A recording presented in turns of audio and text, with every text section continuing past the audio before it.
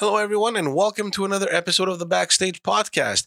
As usual, I am your host, George Santrizos, and today my guest is my very good friend, Francesco Miele. Frank and I went to Egypt together, and as long as I can remember, among his most ambitious aspirations, becoming a lawyer and a politician were probably on top of the list. Well, that's exactly what he did. He became an immigration lawyer, and in 2010, he was elected for the first time as Montreal City Councilor for the district of Côte-de-Liesse. He has since been re-elected in 2013 and in 2017, quickly climbing the ranks of his party. He now sits as his party's caucus chair, as well as deputy leader of the official opposition. I can honestly not recall ever having a dull conversation with Frank, which comes as no surprise that this is the longest podcast that I have so far recorded. I'm warning you, it's a long one, but I'm sure that you'll enjoy it.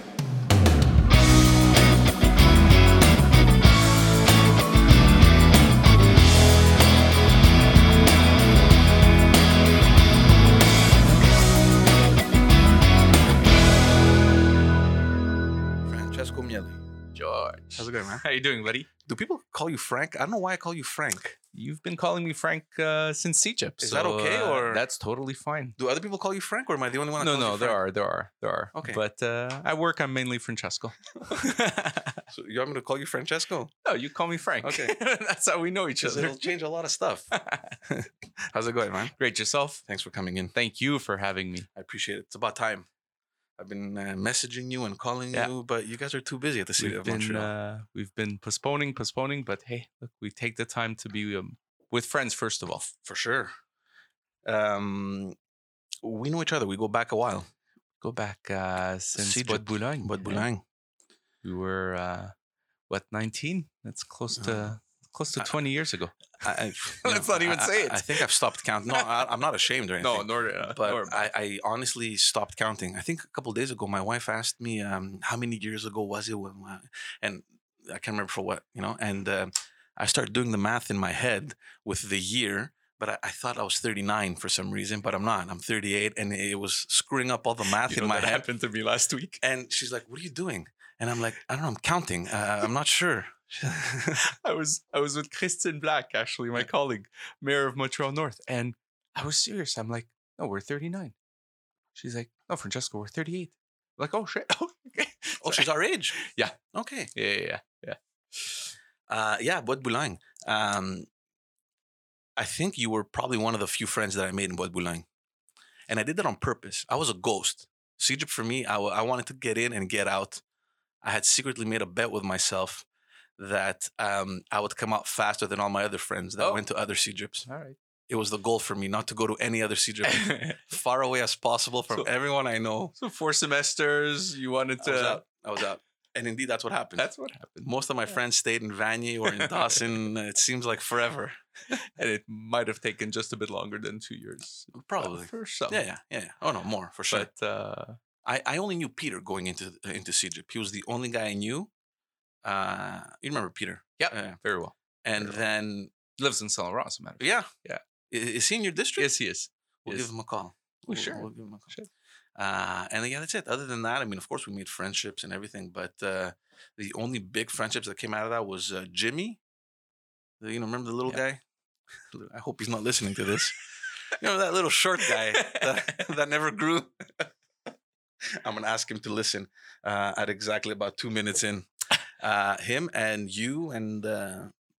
but do you talk to anyone else? We were, put it this way, we were probably the more Anglophone clique in a very French environment. But there were quite a few Anglophone. In my, I was more in an English environment with you per se, but in fact, I all my studies were in French. So yeah, that was always my my duality, right? Yeah. Is that I could have passed as an Anglophone. To date, there's still a lot of people that think that I am an Anglophone, but as a matter of fact, English is my third language. Yeah. So, and all my studies were in French. That was what was particular, I guess, and that's what probably helped us in politics as well, I guess. Well, guaranteed, Yeah. for sure, that helps. Well, look at the constituents that you have, eh? I mean, Very diverse, very, I mean, English, yes, but a lot of francophones, even in our newcomers. So definitely, French is a must and should remain a must. Yeah, but we lost touch. I remember after college. I mean, you disappeared. I disappeared. I mean, we didn't stay in touch. And then I ran into you at a political event. Yeah. I remember that very And well. I think it was a launch of a campaign. I can't remember. It was in a Hansik, I think. And Who knows? Maybe Eleni's. It was. I think it was Eleni Yeah. Bakoma. Was it 2007? I think it was her last federal campaign. Either it had to be that, because I think in 2008 she ran with us provincially. Eleni? In Cremazie. Yeah. 8 or 12. I didn't remember Eleni running. I didn't think that she ran provincially after leaving federal politics. She did. She ran in Cremazie. Really? Okay. Against Lisette Lapointe, which is nearly impossible to beat there. I mean, former Premier Parizeau's wife. Correct. Yeah, and Lisette, I believe her brother used to be the city councilor there. In Cremazie, yeah. Pierre Lapointe. Oh, maybe. Was it Pierre Lapointe? I don't know. And he was city councilor there under Gérald Tremblay. But then he passed away. Okay. And so, I remember. So, it was probably that. And I came in very quickly, and then I'm leaving, and I'm hearing, George! And I turn around, and I swear to God, I didn't even recognize you. I did not recognize you. And I'm looking at you, and you're like, how's it going? And it felt like a whole 5 minutes. It wasn't 5 minutes. It was obviously less, but it felt 5 minutes. And I'm like, Frank! Like, what's going on? I'm like, oh, my God. And that's when I realized that you had already been involved for a while in politics. I actually joined as a student. Stéphane Zion gave me my first chance in March. I started working for Stéphane March 12, 2003. Okay. So I was 22. I was still in university. I was still in law school. And worked with him from March 2003 all the way up to when I had to leave to complete my stage. So I did my stage at l'Autorité des marchés financiers. Went to complete my clerking, and as a matter of fact, then came back when he was a Minister of Environment. Yeah. So I began with Stéphane in 2003, came back, was with him through thick and thin. Were you involved with him during the leadership? Yeah, I was. I was actually back at the writing office. We lost the campaign in January 2006.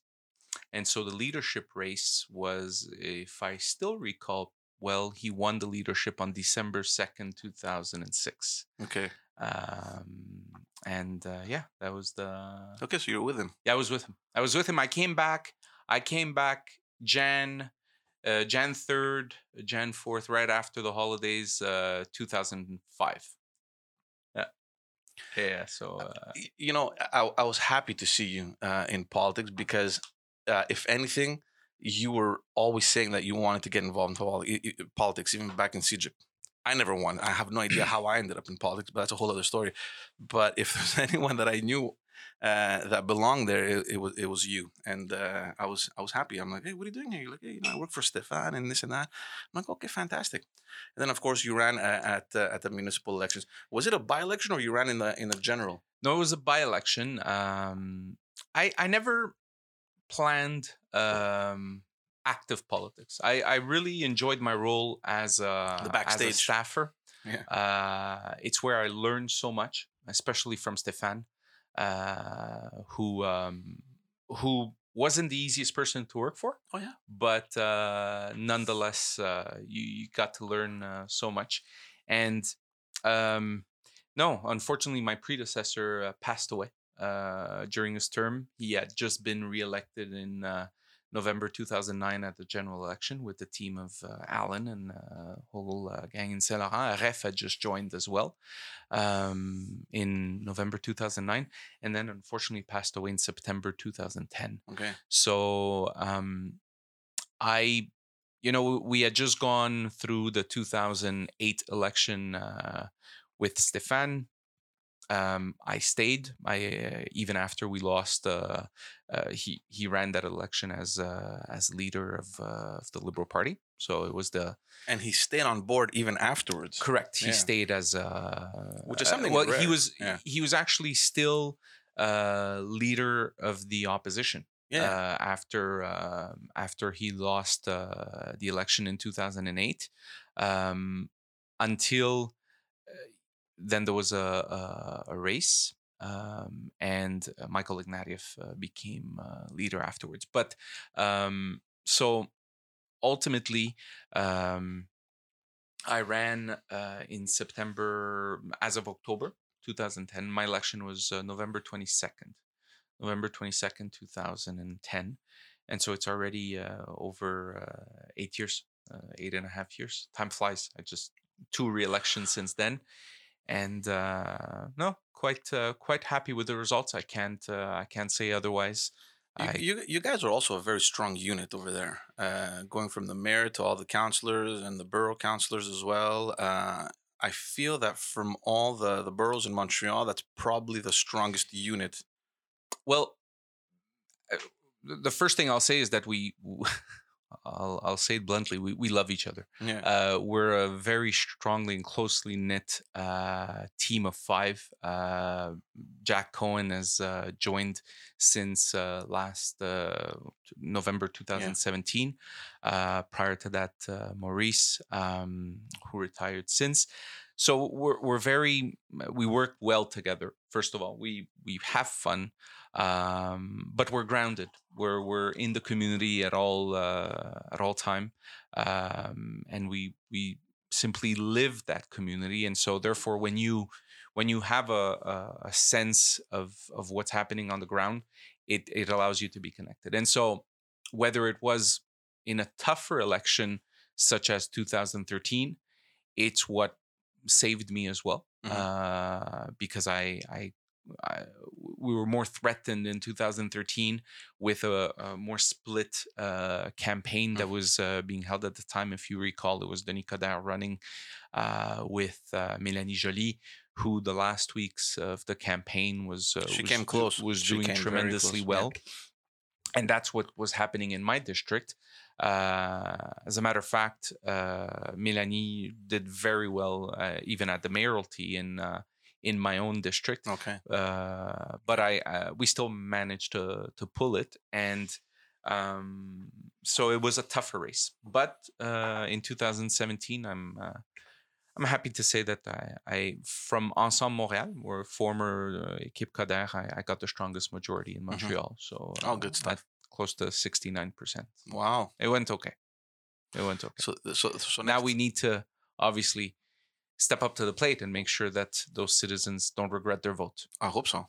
I don't think they will. I mean, they have a good team, and I've been seeing you guys work, and it's true that you are actively on the ground, and it takes that, because municipal politics, I mean, you're the proximity government, right?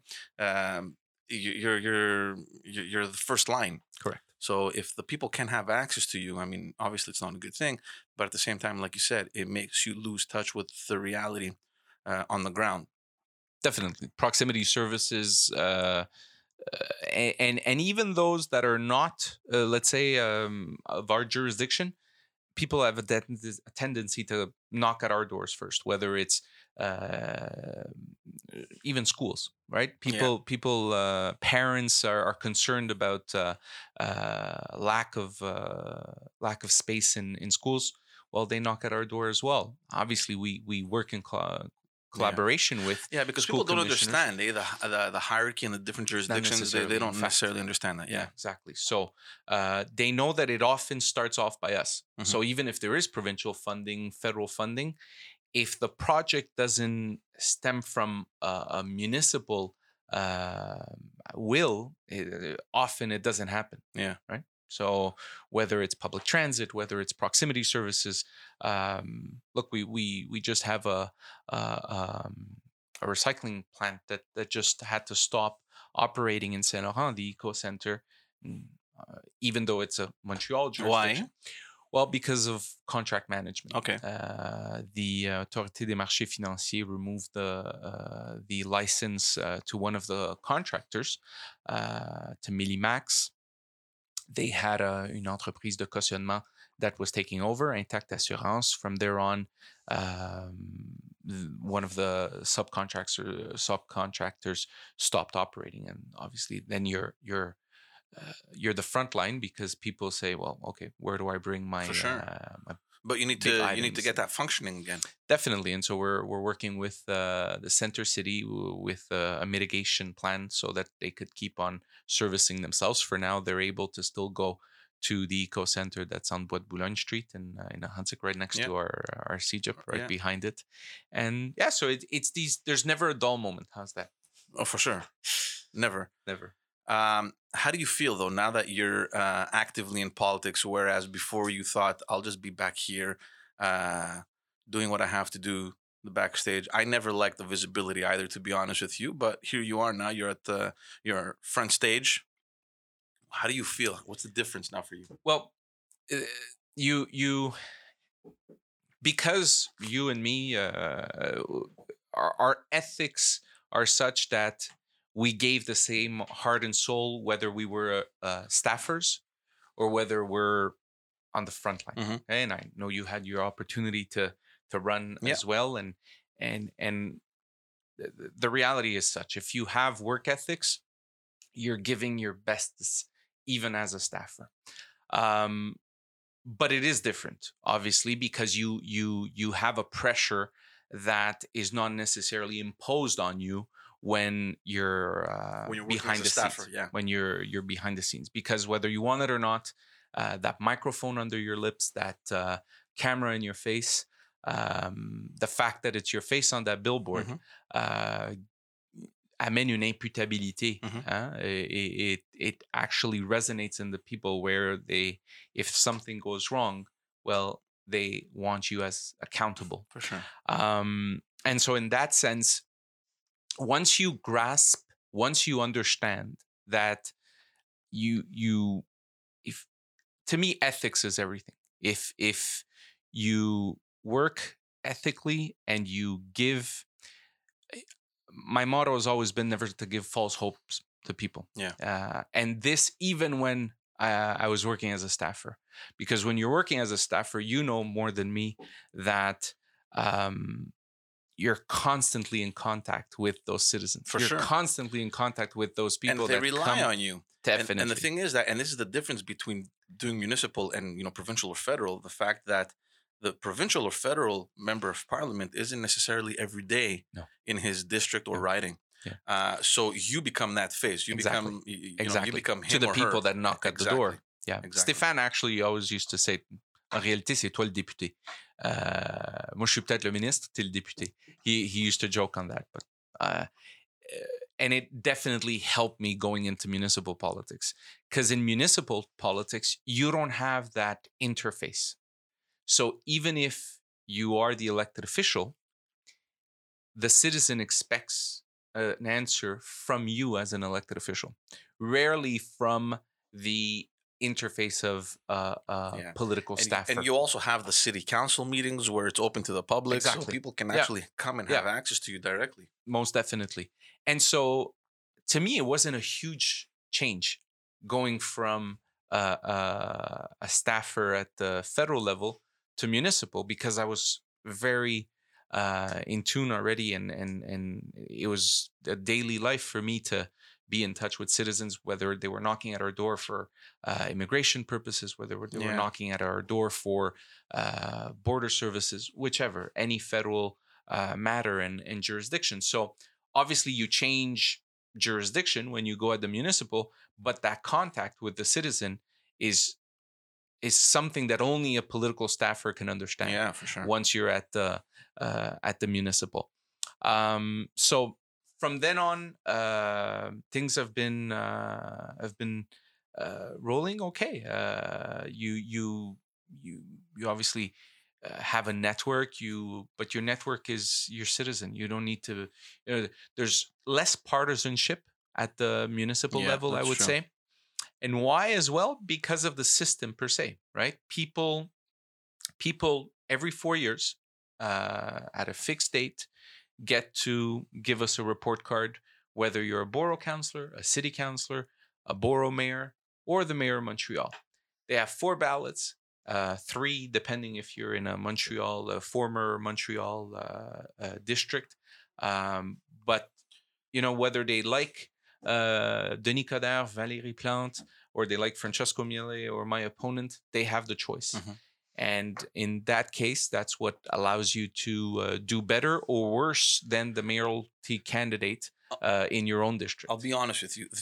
The election system at the municipal level is very complicated. Because you're electing 3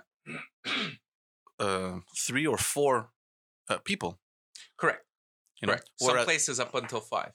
That's confusing, especially in areas. Look, I'm thinking of the area where I worked in, where there's a huge disconnect in general. Correct. With politics, whether they're local, provincial, or federal. And it seems as though every 4 years it becomes a repetitive task to remind people that, listen, there's your councillor, there's the borough mayor, maybe in certain cases a borough councillor, the mayor of Montreal, and it's just a ballot with like dozens of names on it. But it's worth the sweat. Yeah. It's worth the sweat because if you're really doing the job, then your report card is more based on your performance than on the macro. You don't think that there's too many elected officials at the city of Montreal? How many are you now? 100. So at municipal council we're 65, including the borough councillors. We're 103 in Montreal, in 19 boroughs. We went already from, look, I take the example of Saint Laurent when we used to be a city, and up until 2002, January 2002. We were 50. I wasn't there, but the city had 15 city councillors plus the mayor.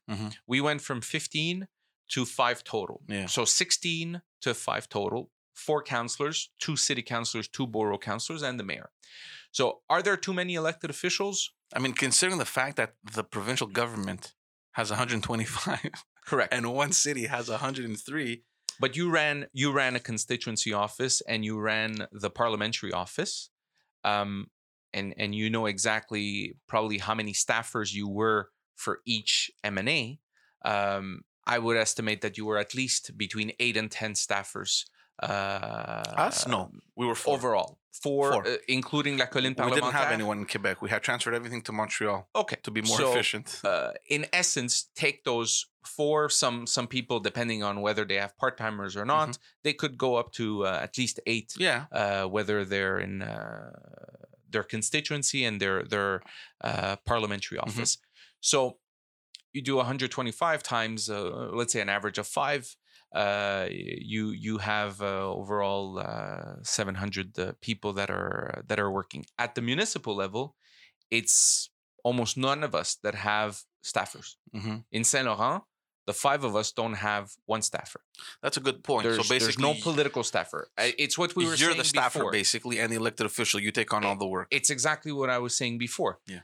I went from a federal staffer to being an elected official at the municipal level, and I could tell you that it was the same. The workload was the same, obviously way more once I'm at the municipal level, because then I also have to attend events, right? So you have the administrative, you have the interaction with your citizen where they call you for issues that or concerns that they have, and then you have your political events to attend.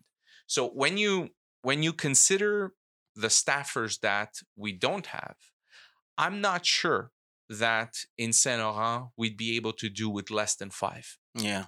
Very honestly, we're a community with 105,000 citizens, 110,000 jobs in our territory, 4,800 companies. The workload is there. I could have a CAE that's calling me for an issue they have. I could have an Ericsson calling me. I could have a little local store calling me. Out of 4,800 companies or medium, small companies, or whether they go from Bombardier all the way up to the local store, they get the same attention, right? Plus our citizens. So I'm not the biggest advocate when it comes to saying, to reducing off the cuff, yeah, of course we're too many elected officials. I still prefer looking at what's the workload, right? Now, don't get me wrong. If there's a city councilor that has a full-time staffer and that he's not returning a call and it's actually the staffer that's doing all the work. But are they allowed to have? Because look, in the district where we worked, Parc Villeray Saint Michel, the mayor only had a couple staffers. The councilors didn't. Either. Correct. So that budget comes entirely from the borough. If the borough wants to allocate a budget for staffing, political staffing, attachés, they can. Yeah. But it comes out of the borough budget. By choice, in Saint Laurent, we don't want any. We prefer not, because that's what allows us to be in touch and in tune with our population. Of course, it demands more on our part, and sometimes it demands a bit more patience on the part of the citizen, because sometimes we can't return a call within 24 hours, 48 hours. If I'm at municipal council and I'm at council in public council on Monday, Tuesday, reading my files, preparing my interventions, I'm definitely not returning calls. But I'm not answering emails. So there's disadvantages not to have staffers. But the borough, your borough has staff. I mean, you have support staff. You have your secretaries. You probably have none are political in the sense that they're borough the personnel. Correct. Belong to the borough. They belong to the borough. They belong to the municipal apparel. And in say, obviously, the work I do with them is that one of managing the borough, right? We're not talking about people that will, if someone leaves me a message on my voicemail, I can't ask one of the employees at the borough, can you return that call for me? Okay. It doesn't work that way, because they're not political attachés. They're not political staffers that are assigned to Francesco. They work for the borough of Saint Laurent overall. Don't get me wrong. Once I assess the situation with my citizen, once I'm understanding the matter, then I put in practice. Then I put in practice the whole management, so that we could find a solution to the problem that the citizen is bringing to our attention. Because this is what I think sucks, and this is something that I got to witness because of the fact that it's a borough, the personnel belonging to the borough. Very often they think that they're associated to the mayor, and it happens, and it happened in our district where certain councillors were of opposing party. And they thought that, look, we have no support staff. Everything belongs to the mayor. Correct. And we're getting zero help. And that it's an additional stress on the elected official, because you literally have to do everything on your own now. Yeah. Don't get me wrong. The dynamics in the spilled water on me. No problem. The dynamics in a borough that not everyone is from the same team is different than that one where, like in Saint Laurent, we're 5 from the same team with Alan, Aref, Michel, Jacques, and myself. I understand that there are some mayors that have their own chef de cabinet, their own chief of staff, and some other staffer, and they're assigned to their role is mainly to support the mayor in his tasks or her tasks, and not necessarily be détaché to the other members, especially if they're not from the same party, right? Yeah. So if you take Parc Ex for say, well, in Villeray Saint Michel Parc Extension, it's a bit of a melting pot, because you have Mary and Josué that are with Ensemble Montréal, are with our team. Then you have la mairesse, who is now indépendante, Mrs. Fumagalli. And then you have Sylvain and Rosanie, who are from Projet Montréal. So no one is actually in a majority position of governing. So in a context as such, it's obvious that most of the time the mayor will go get their own attaché, right? Because then there's a lot of negotiation to go into place to assure that you could get your majority and pass your resolutions. If not, you're constantly. Well, that's what I was going to say. Ultimately, it's the citizen that pays because it affects the services towards them. Correct.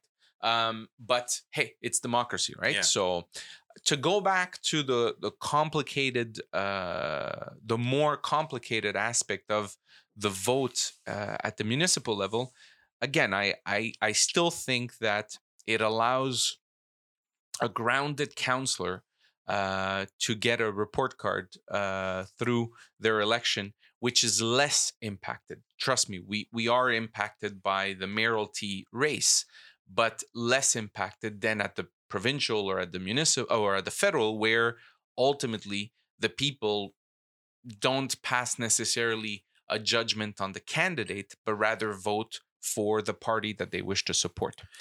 It depends. I mean, in certain areas, I mean, the candidates are very well established. I mean, my experience in my experience at the federal level, I have no shame to say that the candidate. It doesn't matter. Yeah, the candidate is usually worth about 5 to 8% of the vote. 95 to 92%, the people are voting for the leader of the party. Yeah. But you have the inverse also. I remember in our riding, especially during the election in 2012 where we lost, we had one of our biggest majorities. I think but the context was another one. No, you're talking about 2014 with Charles de Valeur. I'm talking about before when, Premier Charest even lost his seat in 2012. You had the student demonstrations. It was such a bad environment, politically for us, at least while we were in government, especially towards the end of that mandate. Of course, at a national level, I mean, it was only a very, minor difference. I mean, there was a minority government that came in after us, but, we thought it was going to be so much more tragic. And yet the people elected, my boss, because, I mean, I think what I'm trying to say is that in that riding, I'm almost positive that, the party, obviously the banner itself plays a role because you represent, but I think the candidate and, the elected official through the number of years that they have completed, in our case, I don't know, I mean, I can't compare, played, I think, a bigger role. The lower you level of government, I think the ratio is different. Yeah. The federal is definitely a very high percentage that is party. Yeah. At the provincial, probably less, and at the municipal, by far less. Yeah. I would say that at the municipal, we're easy at a 60-40, if not 55-45. Well, nobody knows. Nobody knows parties at the municipal level. No, much less. Much less. Sure. Other than the mayoralty race, right? So you identify to an individual. You don't identify necessarily to. But that's why it's also complicated because I go through this with my parents every 4 years. Okay, who is she running with? Who's the thing, and who's the mayor? And they're together. And okay, write me the names down. And because, but ultimately, it almost doesn't matter because you still get to vote for Mary Deros. No, exactly. Whereas if you go to a provincial or federal election, you don't know the name. You're like, okay, you're looking at the ballot. Yeah. Conservative. Okay, where's the liberal guy? Okay, put the X, and that's it. Exactly. So it goes to show that they don't even almost pay attention to the they don't almost pay attention to who the candidate is. Again, the context is such that certain areas, because of the demographics, because of and God knows that your writing of Laurier d'Orion was changing over the years, right? Yeah. With the demographics, totally changed. It gentrified itself at several levels, and you always have a hint of it based on where the municipal is going. So how the municipal is going, you could have an idea of where the provincial might set itself. Yeah. But it's not always a clear cut, but it's often that. Yeah. But I mean, it also in our case, I mean, we were pretty present on the ground, and we saw that shift. We even saw it in the results. We've been monitoring that change. I think I would say probably um, from the election in 2012, when we started analyzing the figures there, Mhm. we saw it happening. We saw the percentage of the PQ vote going down. Uh, Sorry, my phone is ringing. Yeah, we saw the PQ's vote kind of taking a weird shift, and Quebec Solidaire's kind of percentage going up, and we started seeing the change. I mean, you walk in the riding, and you see the people, right? You're like, that's strange. I've been living here for 35 years, Yep. and that kind of profile doesn't necessarily fit this area. And then you start seeing it more and more and more, and then you understand. I mean, there was a shift. I mean, everyone from the plateau was kind of migrating towards the north. The prices in rent or in real estate are going up. They're coming maybe to the more affordable areas. There's the university campus, so that always brings in younger crowds, younger professionals, students, entrepreneurs, and it's a reality. I think it's going to be a good thing for the area. Definitely. Politically for us. I think Yeah, the dynamics yeah, of the yeah, area yeah, is yeah. a total Even different. though many at the municipal level would disagree with me, but because you're dealing with housing issues and all that stuff. Politically, I mean, we got out and it's fine. I mean, when you're doing politics, you kind of have to accept the fact that defeat is Yeah, part of of the course. gig, and it's fine. You have to accept it. But I think locally, socially, economically, I can only see positive things with this change. So, but you're right. Yeah, it has changed drastically, that area, and I think it's And several areas of Montreal are changing, and honestly, most of them are changing for the best. mhm. Let's be frank. I mean, Montreal is a great place. We have our challenges. We have our problems with various, whether it's uh, construction, Oh the fact that God, we're man. trying to put a norm a lot of our transit areas. So there's a lot of work, but a lot that's being The done construction, I gotta to. tell you, man, it's one thing. I don't understand. Do the cones stay there during winter, and then when the snow melts, they're already there, or as soon as the last The ones flake melts, they're like overnight. uh, They're just up well, there. what kills us the most are contracts that are awarded that actually have to take place over 2 seasons. Okay, so if we award a contract, say last in June 2018, it's a contract that's gonna, if we're actually redoing the bed of Hmm. the street, right? So the underground, Hmm. so whether it's sewage, whether it's water, obviously they can't work over the winter. Hmm. So and that's why people have the impression that we're working twice on a street. We're not working twice. It's because our climate is such that we cannot execute a contract one shot from uh, May, because we can't dig Hmm. until the thaw, Hmm. from May before it starts snowing, right? So most of the time, the contract will go as of, let's say, August, September. If we're lucky, it starts earlier in July, but often we don't want to start them in July because then we're off for 2 weeks during construction. Yes, And yes. so we just see cones for the Yeah, summers, right? yeah. So ideally, a contract that has to go over 2 seasons. Well, hopefully it'll start in August as we return from the construction holidays. So they dig, they do what they have to do, they do the most they can up until November. Obviously, they can't leave us on stones, on rocks. So they asphalt, they put They one gotta coat cover of it up, and then asphalt, they they open it cover it back up, again. and they open it back. Now, those contracts are ongoing contracts, right? Because we awarded it, let's say, in, as we said before, May, June 2018. In the previous year, yeah. So obviously, those crews, that contractor is able to start as soon as his machinery is up and running, and we're out of winter. So he's up and going as of April, right? Because he's not waiting to be awarded a contract. He already has it. He already has it. and he's at the second part of.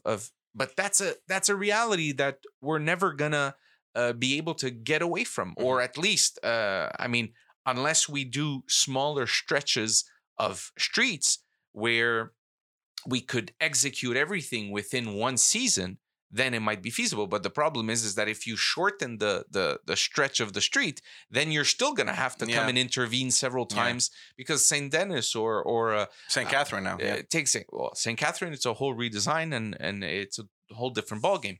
But you take, for example, Saint Denis, that's being done between I believe Jean Talon all the way up to Villeray, if not even further north. I'm referring to that one because it's in your writing. So you take that one. Last year we did the southbound. This year we're doing the northbound. It's always the same contract, but it's impossible for these contractors to manage it and do it entirely in a season, because we have winter in the meantime. How do you deal with the impact that it has on the businesses? I know that a lot of business back a couple of years ago when they were redoing St. Lawrence, correct, it was just catastrophic for the businessmen. And that sensitivity is something that elected officials today have. Back in the time, let's put it this way: why didn't the elected officials have the impulse, have the reflex of thinking of the merchant? Let's be honest. It's because we didn't invest in infrastructure back in the time. We didn't. So asphalting, we would coat a street, and it was a question of weeks. And so we didn't go over scenarios where we were redoing street beds, we were redoing sewerage, aqueducts, and name it. So Saint Laurent was probably one of the first of this generation of infrastructure works that we're doing. Was a first experience where we learned the hard way. Not only did we learn the hard way, those poor merchants had to learn the hard way. And so what are we doing today? We definitely work much more in tune with the Service de Développement Économique, the Economic Development Department of the City of Montreal, to put in place mitigation measures so that the people can still have access. We communicate much better the alternative ways to still get to the businesses, so that at least the merchant isn't left on his own, right? The SDCs are partners in that when they're on arterial roads where we have des sociétés de développement commercial. And also we put in place measures so that they could have other types of financial incentives. What's happening with St. Catherine? What kind of redesign? Is it turning down to one lane finally, or? So the concept is definitely going to be one that is going to surprise a lot of people. It's a concept that the new administration has twisted from what we had started working on. What we're saying is, hopefully the construction won't be such a long run, so that we're not gonna kill the businesses, but it is gonna be much more space to the pedestrians, much more space to public transit and to active transport, so bike and everything that goes with it. The hair rises on my arms when I hear these things, honestly, because you're downtown. Already Montreal is not a big space, right? I mean, it's a small island. You only have a number of roads that will be able to bring you either from north, south, or east, west. St. Catherine is definitely one of those. Do you honestly think that it's beneficial to the merchants to cut out traffic? Look, first of all, I don't live on the island anymore. But if I have to go shop or whatever downtown, believe me, if I know that it's one lane, I'm not going to go on St. Catherine anymore. I'm going to prefer going to a mall somewhere, or I'm going to go to the Eaton Center, or somewhere where I know that I can leave my car and just be there, right? I think there needs to be a just balance between the space that we have as pedestrians, as cyclists, as people that use public transit, and the cars that cannot be totally banished. And that's something that obviously the administration in place has no shame in saying that they're almost at war against drivers. We see it even with the ticket hikes that they just implemented last week for a parking ticket that reaches $302.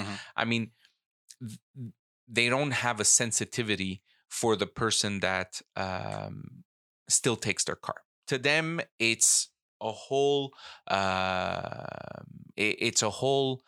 process of shifting people from cars to public transit. Look, I understand, and in a sense, I agree with the fact that we need to find a just middle. All right, I'm far away from being as dogmatic as they are, because I consider them dogmatic in several aspects.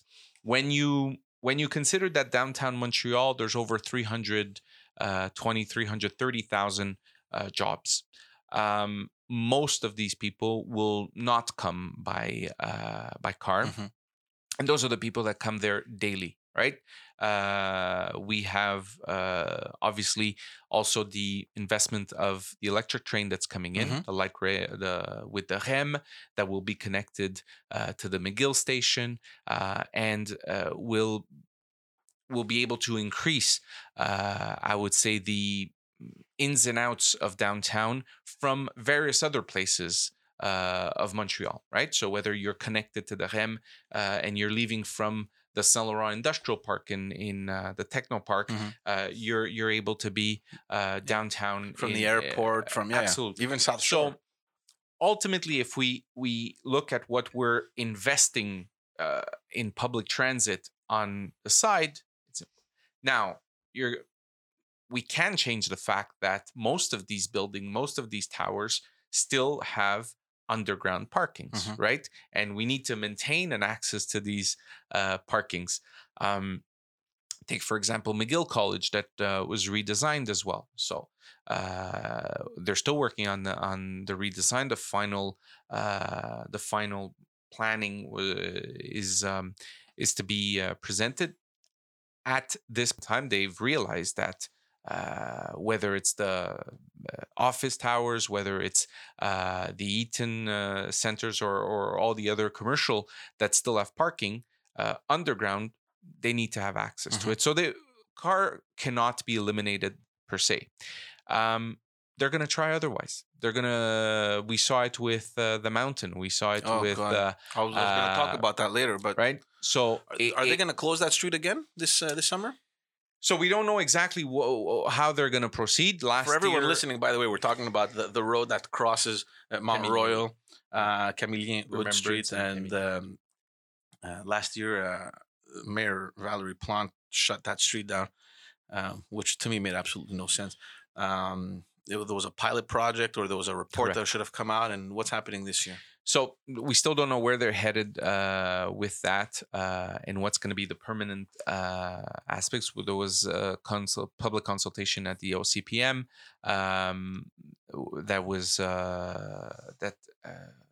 received a whole lot of recommendations. We tabled our own as well. At the time, the administration and look, no one loses the sensitivity of the fact that there is a cyclist that was killed on a wrong maneuver of a driver that pulled a U-turn, and the cyclist was killed. No one disputes the fact that we needed to act. We acted quickly. We put some jerseys in the middle to impede any car from pulling a U-turn, but the administration went ahead and said, okay, well, for X amount of months, no cars whatsoever. Problem is that as the communication of it wasn't at its highest, there were still a lot of U-turns that were being done, but at the two extremities. Yeah. Right. So safety-wise, I'm not sure that we gained a whole lot. And if the ultimate goal of the mayor is to close the transit, then we're talking for nothing. Because if every solution that we're looking at needs to be turned towards the one of stopping the transit, then she's taken her decision. And that's what I raised as a doubt in if it was really a consultation or not when she gave her mandate to the OCPM. I personally don't think it was a real mandate, because ultimately she asked what are the different ways of cutting the transit, taking the transit as a finality, as a purpose. We could have considered other things, right? We could have considered, look at Park Avenue. Park Avenue turns from a 3-lane south to a 3-lane. Okay, so that's something that we don't have at several places in Montreal, but it works well on Park Avenue. So perhaps we could have turned Remembrance in a one way. We could have considered that during certain times of the day we don't authorize the transit. There were several alternatives that could have been considered, because before the honest truth is cutting the whole. And let alone that in there are cemeteries that still need to operate. There are people that want to go. Well, that's what I was going to say. It's a very practical route. Like you said, people either go to the cemeteries. There's tourists that want to go to the viewpoint. It's an easy access point to cross from one side to the other rather than going around the mountain. So I think there's a usefulness of having that road functioning. Well, if there's a facility to it, it's one thing. And I understand that it increases transit. But if you want to eliminate the transit, you need to understand what's the impact in the vicinity, right? And now all of a sudden you have boroughs like Outremont that might be more transit on Côte Sainte Catherine, more transit on other alternative roads. So it needs to be done with a coherency and in conjunction with the neighboring boroughs. It's not what was done when she mandated the OCPM, and we definitely hope that she'll have a better ear for citizens in the upcoming weeks. We spoke about this before going live. How's opposition for you? I enjoy it. I enjoy it for the time being, in the sense that obviously we all you don't want to stay there. I have a just middle, I would say. In Saint Laurent, we govern, right? We govern with the powers that we have in the jurisdictions that we have, but we're obviously in a decision-making position. When you're in an opposition, I won't deny that it's something that when I was a staffer and we lost the election at the federal level, Stéphane was always saying, Stéphane Zion, that is obviously, was always saying, l'opposition est un mal nécessaire, c'est la plus formatrice qu'il n'y a pas. And necessary evil. It's a fact. It's definitely a fact. One, we have less time to learn our files, right? Because contrary to when you're in the administration, you don't get your decisional files with as much time as when you're in the administration preparing the actual files. So you get to be more critical. You get to you become more analytical than when you're in the administration. And let's face it, when you're in the administration, unless you actually have a portfolio, you don't follow your files as much. I'm not saying that not everyone has the I would say the sense of reading all their material, but when you're in power and you have the executive committee that handles the files, promotes the files, they discuss it in caucus, But at council, You're a bit more relaxed. You're not there to defend the file necessarily, other than le porteur du dossier, other than the person in charge of the executive committee. Whereas when you're in the opposition, even though we each have our portfolios as critics, nonetheless, everyone will pay attention to a file that they want to flag, and they'll deepen their research on it. They'll look because into that's it, your job. because that's our main role, is the one of being critical, analytical, but constructive as well. I mean, we're not there to jeopardize the administration and make sure that things don't work properly, but we're there to try to and honestly, Ensemble Montréal, Lionel Perez is doing an amazing job as official opposition leader. As you know, Denis Coderre stepped down after the election in 2017. But you were given a pretty prominent role as well, though. You're the leader? I'm president of caucus, and at council, I have several files that I'm critic to: environmental files, urban planning, and I'm deputy leader in the house. So I enjoy it. Well, yeah, it keeps you busy. Tell me about. Obviously, it's your elections are well. I don't want to say far because it's never far. 2022, but you still don't have, quote unquote, permanent leader. Is there going to be a leadership race? What's going on with that? Well, let's be frank. When you have a system with fixed date elections, so in theory, if all is kept as planned, our election should be in November 2021, right? I know that the government was considering at one point maybe postponing them to May 2022, but that was a question of governance. I don't know where the provincial is with that, but the idea of that was because when a government comes in, a municipal government comes into place in November of the year, we have hardly a couple of weeks to vote in on the budget for the following year.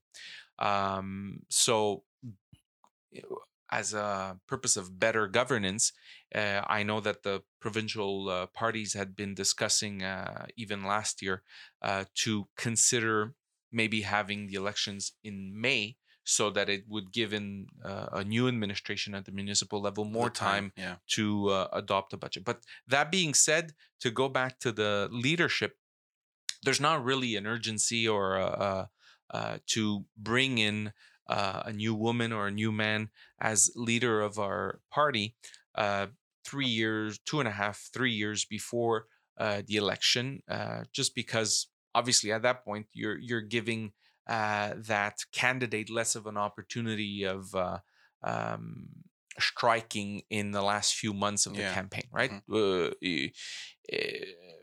Once you're settled in,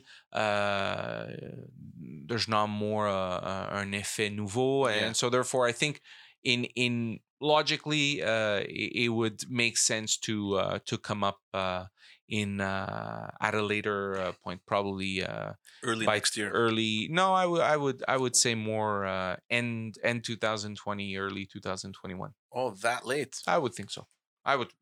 There's no rush. Like I said, there's no rush that you because then if you elect a leader and if there aren't any by-elections, that leader isn't even at. He's not in. He's not in the house unless you elect someone that's already elected.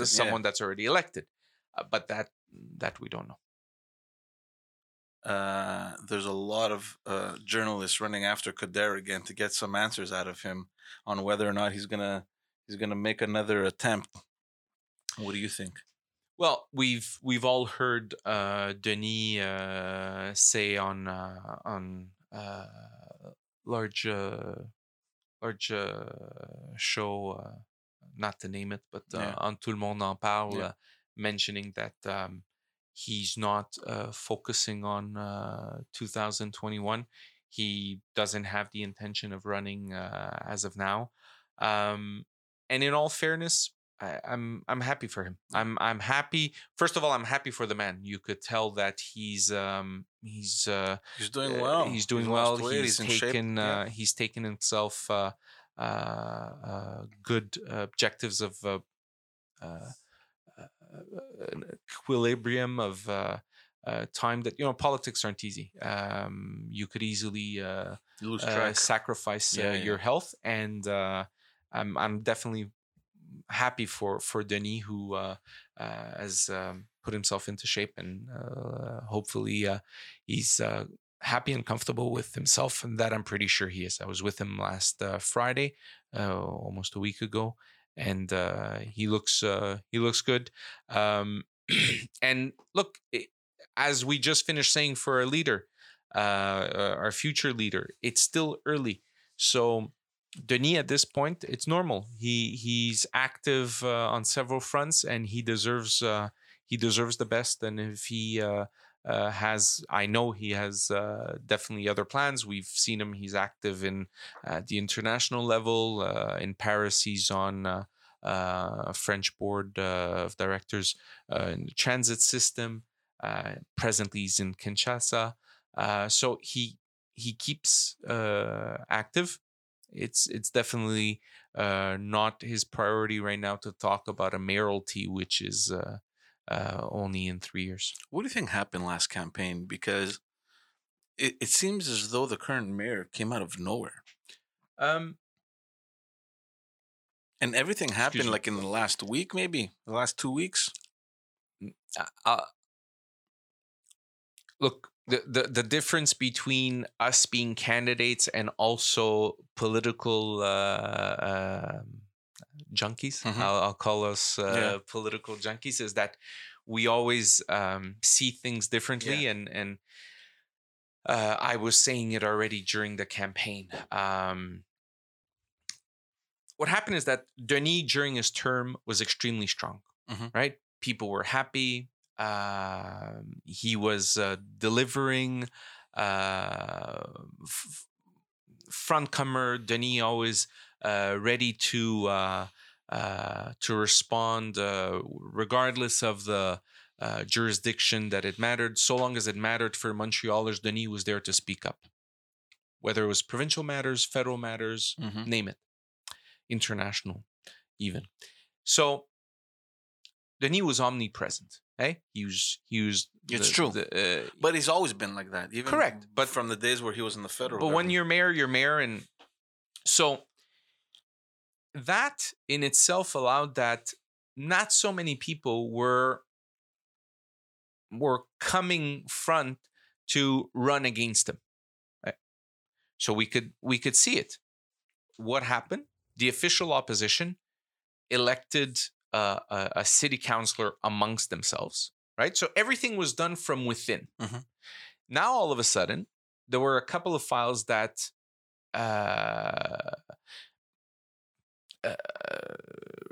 weren't the easiest files, whether it was controversial aspects of the administration that the official opposition, I would say, to their credit, made sure that it stayed in the media. You're talking about the e-formula? Whether it's the e-formula, whether it's a couple of other files out there, but mainly that. And they judged the persona of Denis Coderre, right? They actually depicted an image of Denis Coderre, which they managed to carry out publicly, right? Denis also had his struggles during the election year, health-wise, and so himself, he wasn't at his best during the campaign. But then, when you don't have a third party, it becomes a referendum. And a referendum, I always like to give the example. Take Gérald Tremblay. Gérald Tremblay was re-elected twice. Elected 3 times in 2001, 2005, 2009. Okay? And I'm not sure he ever got 40%. I don't have all the stats in front of me, but if he got 42, I think his strongest mandate was the 2005, perhaps, or whichever. You could take out the numbers, but he definitely never reached 46%. Okay? Denis got elected in 2013 at a four-way race. He got a 33%. He gets 46, almost 47% the mandate following. But your opposition is not split. So if you ask me, Denis went from 32, 33 to 46. Yeah. Gérald never got that. Yeah. Right? It's just that when your opposition doesn't split, well, obviously it plays a role. Right? It becomes a referendum. And it was that. Yeah. I was knocking at some doors, and trust me, what I was being told was not pretty at all. Yeah. But nothing was objective. Yeah. Everything was about the person. He's arrogant. He's this, he's that. And ultimately, obviously, when you personify an individual, well, that's all you're judging on. I'm knocking at a door, and they're convinced that Denis Coderre is you've blocked downtown. There's no way to drive into downtown anymore. And I'm looking at the man. In this case, it was a man at the door. I'm like, but sir, you're serious? Have you thought 1 second of the alternative? If you think that we block downtown, I said, do you know what Projet is going to do to downtown? Nobody reads platforms, Frank. Nobody cares. But when you're in a two-way race, you even less. Because when you're in a two-way race, all you're doing is you're judging the one that's already on le piédestal, that's already the mayor. So you automatically go for the alternative. So personally, you have no choice. But at the same time, if it was a three-way race, Denis would still be mayor of Montreal. There's no way. There's no way that Projet would have gone in, because Denis would have still kept his 46%. And if it was a three-way race, there's no way that Valérie would have, Madame Plante, Valérie Plante would have gotten 53, 54%. No way. But look, after all these years, man, that you've done politics, does it actually surprise you that the constituents don't really... They don't. First of all, we said it before. I mean, they don't understand the difference between the jurisdictions to begin with.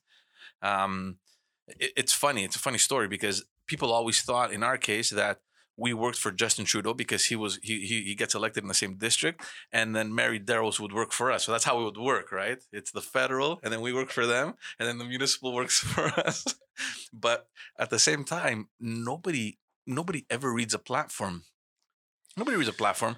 Like, it's the example that you gave. The guy's pissed off at Denis Coderre because he's the mayor, so he's an easy target. So when elections come around, the natural reflex is, what have you guys done? And then he finds the first thing to complain about, and you guys get the worst kind of crap. I mean, you deal with the potholes, you deal with the street cleaning, the snow cleaning, the garbage. It's just a mess, and I don't even know how you guys do it at the municipal level. But they're going to find the first thing and they're going to complain about it. But like you said, what's the alternative? But we don't have an alternative. The alternative is to be out there and to speak. That's the only choice we have. Because if we abdicate to that, then we're not even doing what is our real job, to have a platform which is really to propose and implement things that matter. So, we in front of cynical people, we just need to be more convincing and preach by example. That's the only way that we're going to convince people to at least give a chance. And when I tell people, look, at the end of my term, don't try to ask. Don't ask yourself whether you agreed with me 100% of the time, obviously, right? But overall, am I governing as you believe it speaks to you, as you believe it hits your core values? But when you don't even get to that point of getting evaluated because the opposition, because you're judged by image. The media has already portrayed the individual as being discredited, and then there's nothing to do. Here's the sad thing in that situation was that it had repercussions on other people as well. And I'm thinking about Harut, which we spoke before we went live in Saint Laurent. I'm thinking about Annie Sanson, for example, in Hansik, where, in the back of my mind, those those people were so good at what they were doing, and they were so present in their respective districts, that never would I have thought that they would lose. But I'm convinced that they went down because just of the association they had to the mayor, and because of all that, image, that the negative image that was portrayed on one person, and they all kind of went down in the boat with him. In Arut's case, it's actually more particular. Arut is a scenario which any political analyst could look into, but Arut had a high profile under Denis Coderre. For sure. Responsible of La Ville Intelligente, vice chair of the executive committee, had done great as the chairperson of council. Mm-hmm. And then came the time of the election. Denis won a Hansik.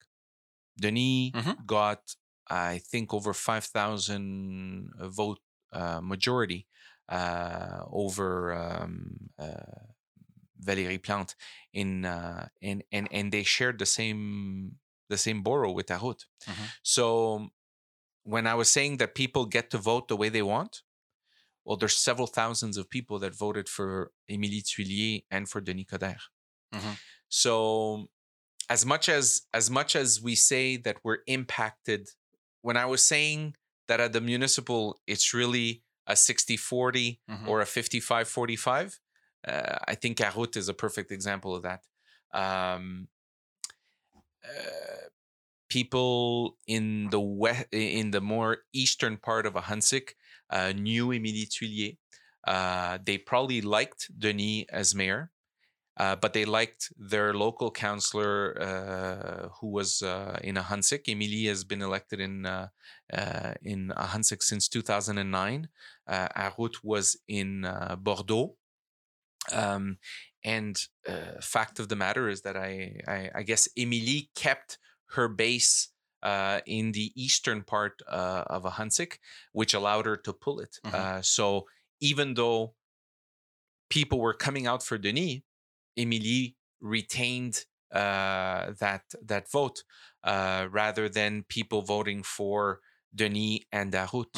Right? So yes, a lot of I would say that certain other areas went down because overall people were voting more for the mayoralty candidate. I think of districts such as Tétroville.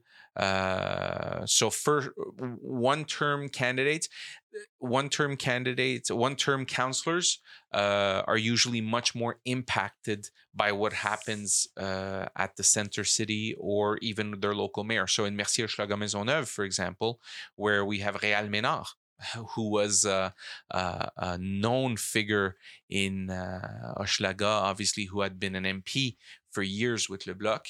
Réal Ménard lost to Pierre Lessard-Blais from Projet Montréal, and Réal was running with Denis. Richard Chelsea lost. So I guess that certain areas are much more impacted by what happens downtown. And Arut is a particular case. Yeah. Tell me about a file that you've been working on for a while, this plastic bottle project. Tell me a little bit about it. We took special care today not to have any plastic bottles. Yeah. I saw you were about to serve. I had plastic bottles. Yeah, I saw. And then the options for me were: do I just keep the bottles and not post this on YouTube so that it wouldn't make a difference, or? And I said I'll stay thirsty. That's all. I said I wanted to taste some Brassard water. Yeah. Tell me about it. Well, ultimately, look, it's a question of being not only sensitized at the environmental level, but it's it has to be financially. But what's the main issue here? That they're not being recycled properly, or explain that to me. What's there's several issues. The first is that just think of your recycling bin. Mhm. Okay, who collects your recycling bin? So not only is your city awarding a contract so that we could collect your plastic, Mhm. just to collect it. Then, sorry, I'll be blunt, but we're suckers enough to then have to. So here we are. We're buying the plastic. We're suckers enough to pay to collect it. Oh, let's just add a bit to that. We're suckers enough then to pay to recycle it.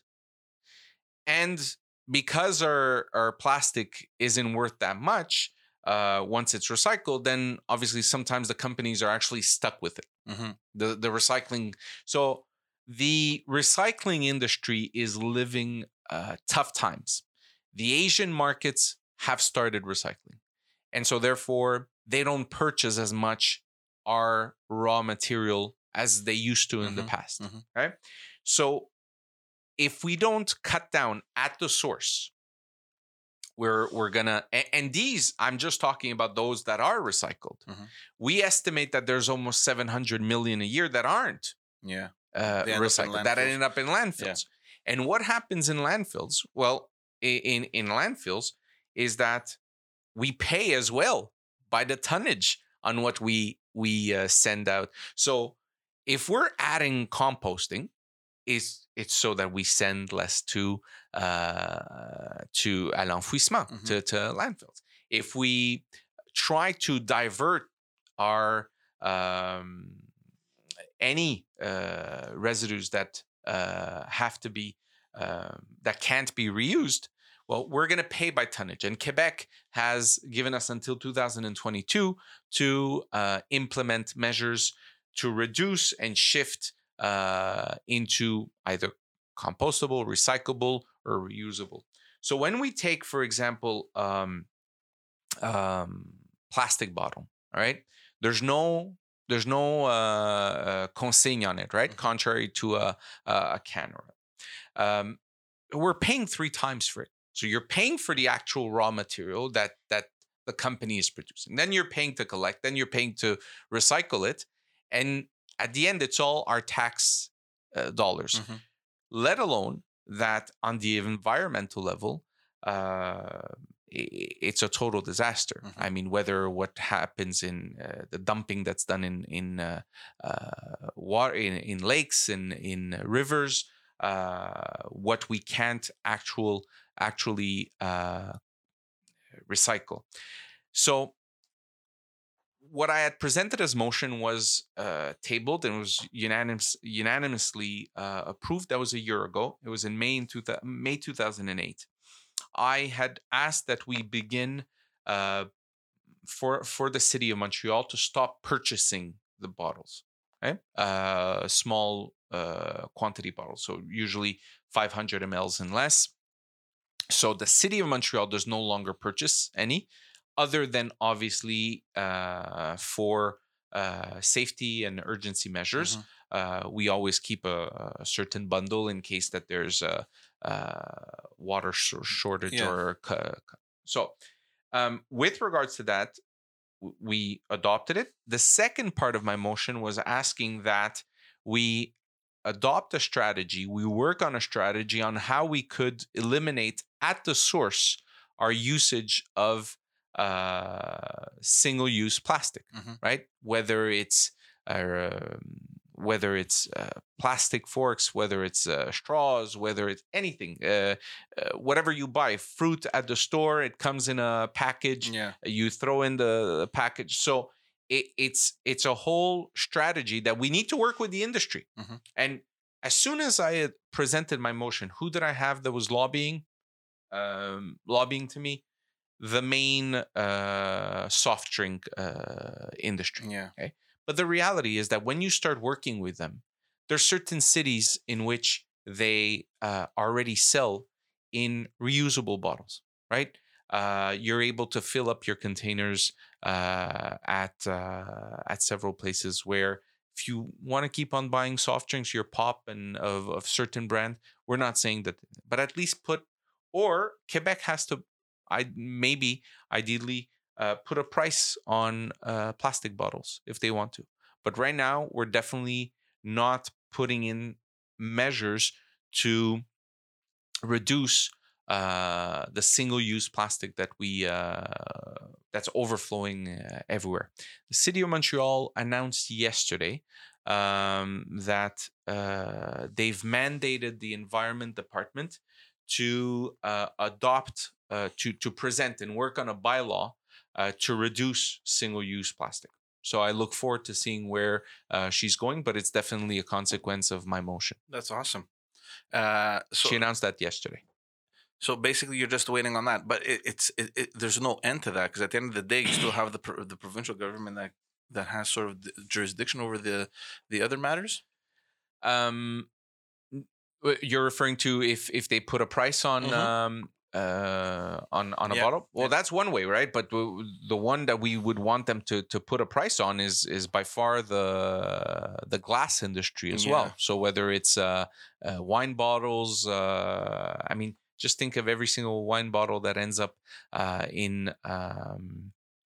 recycling bins, let alone the garbage. But even if it's in the recycling bins, people need to consider that once it's in that bin, it's costing us, and we pay millions annually, and for companies that may not be able to actually resell that raw material afterwards. So at least if it's just like beer bottles, we're able to make sure that the industry of the wineries and whichever are able to reuse their bottles. They wash them just like we do with the beer bottles. There's a 10 cent on it, or cans for that matter, for aluminum cans and all. So it's not a question of being progressive at this point. It's really a question of being financially responsible as well, because ultimately people need to realize that we pay. And if Montreal wants to build 5 composting centers to be able to have our food waste treated, and we saw the disaster in Saint Laurent with the one that the administration is bringing forth with the plant of Saint Laurent, where it's costing us 30 some odd % more than what it was initially planned. Is there a plan to create a sort of coalition with other municipalities? And the CMM works already. The Montreal Urban Community already works on various plans on how to eliminate or actually work on various strategy of waste management. So that is, we do have panels where we exchange best practices. Let me talk about something, because something happened at the city council that, in my recollection, hasn't happened in a very long time, where you had a common motion against the new immigration bill that the provincial government is trying to they're working on right now. Bill 21. Bill 21. A rather emotional testimony from your side, and even from the Mayor Plante's team. Why is this so important for you guys? Well, first of all, because we're elected by the people of Montreal that represent a whole different mosaic than certain other regions of Quebec. So if we already consider that our frame is way different than the others, then it's only obvious that we're much more analytical again and critical of the bill that's before us. And the other thing is that whether Premier Legault wants to call it moderate or not, we're facing as first people in line, always at the municipal level. Well, we have the responsibility as well to speak up for these people, for the people that are practicing or non-practicing, but that may be wearing a religious symbol, that are rendering services for the city as well. So as employer, we have a responsibility to speak up. But as public officials, we definitely hope that Quebec can hear what we're saying. And in Montreal, obviously, we are exposed to every single religion. Mhm. We're exposed to every single ethnic background. And we definitely believe that people should be left the choice, of course, with certain standards of being able to see individuals. But to the point of going and establishing what a religious symbol is, it's strange. And I'll say more on a personal note, but as much as we applaud and we say that we're a secular state, and people applaud the removing the crucifix from council chamber or from Quebec because we're a secular state, fine, nice and dandy that we're a secular state. But why is it that that state should now come and tell us what a religious symbol is? Yeah. Because that's what they're doing. That's what that law is doing. That law is establishing, is deciding what is a religious symbol. Yeah. I'm sorry, but the same way you're telling the church, the Christians, Muslims, Jews, name them, the same way you're telling them stay out of the government.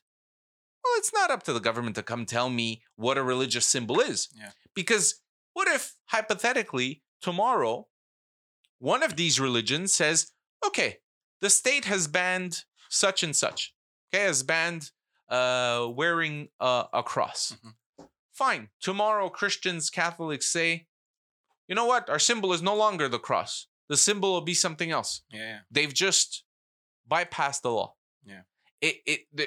There's just so much that divides in this. I that just we think honestly that it's a non-issue, because this is basically a law that will forbid anyone from wearing a religious symbol in public institutions. Now, I have my fear is that, and just like with anything, your common person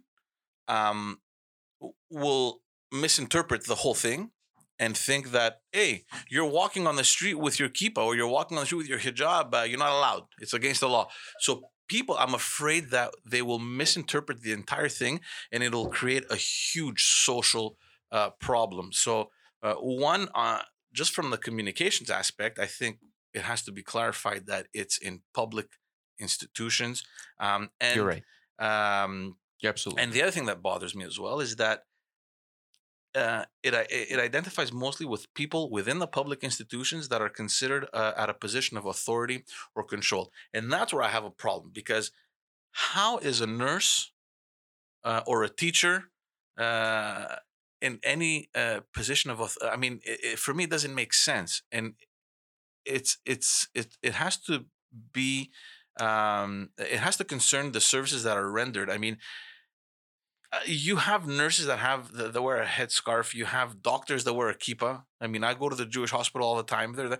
Does it affect the service that they give me, the fact that they're wearing a kippah, or that there's a cross hanging around their neck, or that they're wearing a hijab? Well, I'm not so sure about it. That's why I think it's a non-issue. There's two things. The absurdity of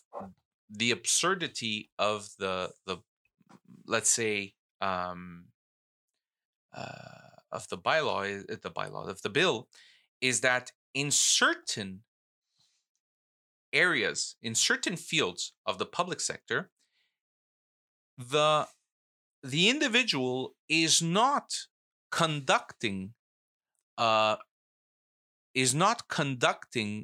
religious gesture. Mm-hmm. So a doctor is doing nothing religious, doing nothing that touches ethics, teachings, beliefs. But there haven't. He's doing something medical. Yeah. Right. So at that point, why should I be judging him based on a symbol that represents, yes, certain beliefs? Okay.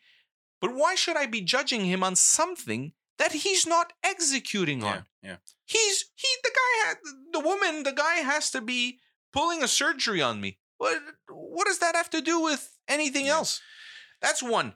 Two, I personally, and this is how I actually said it in a speech, and since then I always say it in French, and I'll explain it in English, but ultimately, la neutralité ne se mesure pas sur la base d'un symbole. Mhm. One cannot be wearing a symbol and not be neutral. Mhm. Who says that because I don't have anything apparent, I'm neutral? Yeah. Right? If I'm a school teacher, if I'm a judge, right?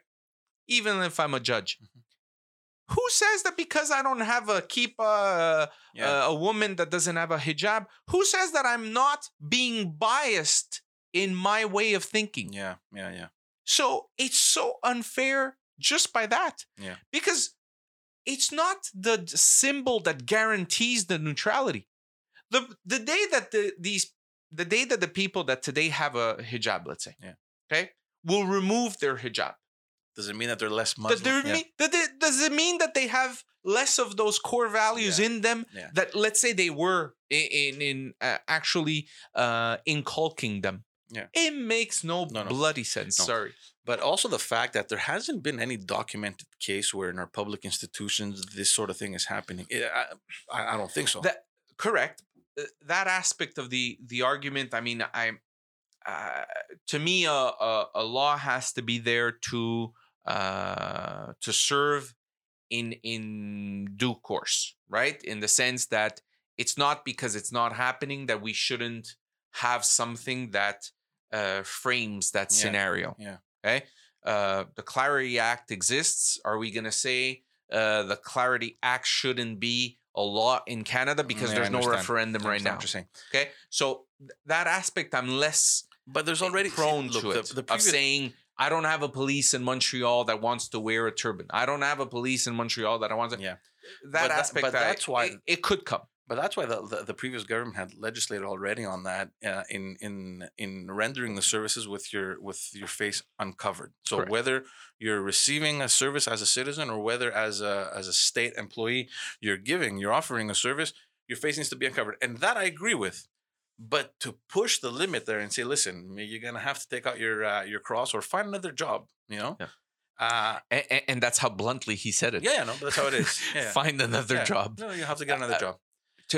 And then a job somewhere down the line. This premier should be reminded that is a vocation as well. Yeah. Right. Yeah. And some teachers are called upon being a teacher first and foremost, because you either have a gift of being a pedagogical person or you don't, right? Obviously, we're stuck with some teachers that should never have become teachers, right? But someone that really has a vocation is best, whether they're wearing a hijab or not. I couldn't give a hoot. Yeah, but you see, the paradox in this whole thing is that he was actually elected based on his platform, and it's what you said in the beginning, that the reality is so much different in the big metropolitan areas, you know, Montreal, Laval, maybe Quebec City, Sherbrooke, like the big cities, than the rest of Quebec, like in the regions. Denis appelait ça le réflexe Montréal. Yeah. Denis a fait adopter la loi sur la métropole justement parce que, pas pour créer une nation dans la nation, c'est pas l'objectif.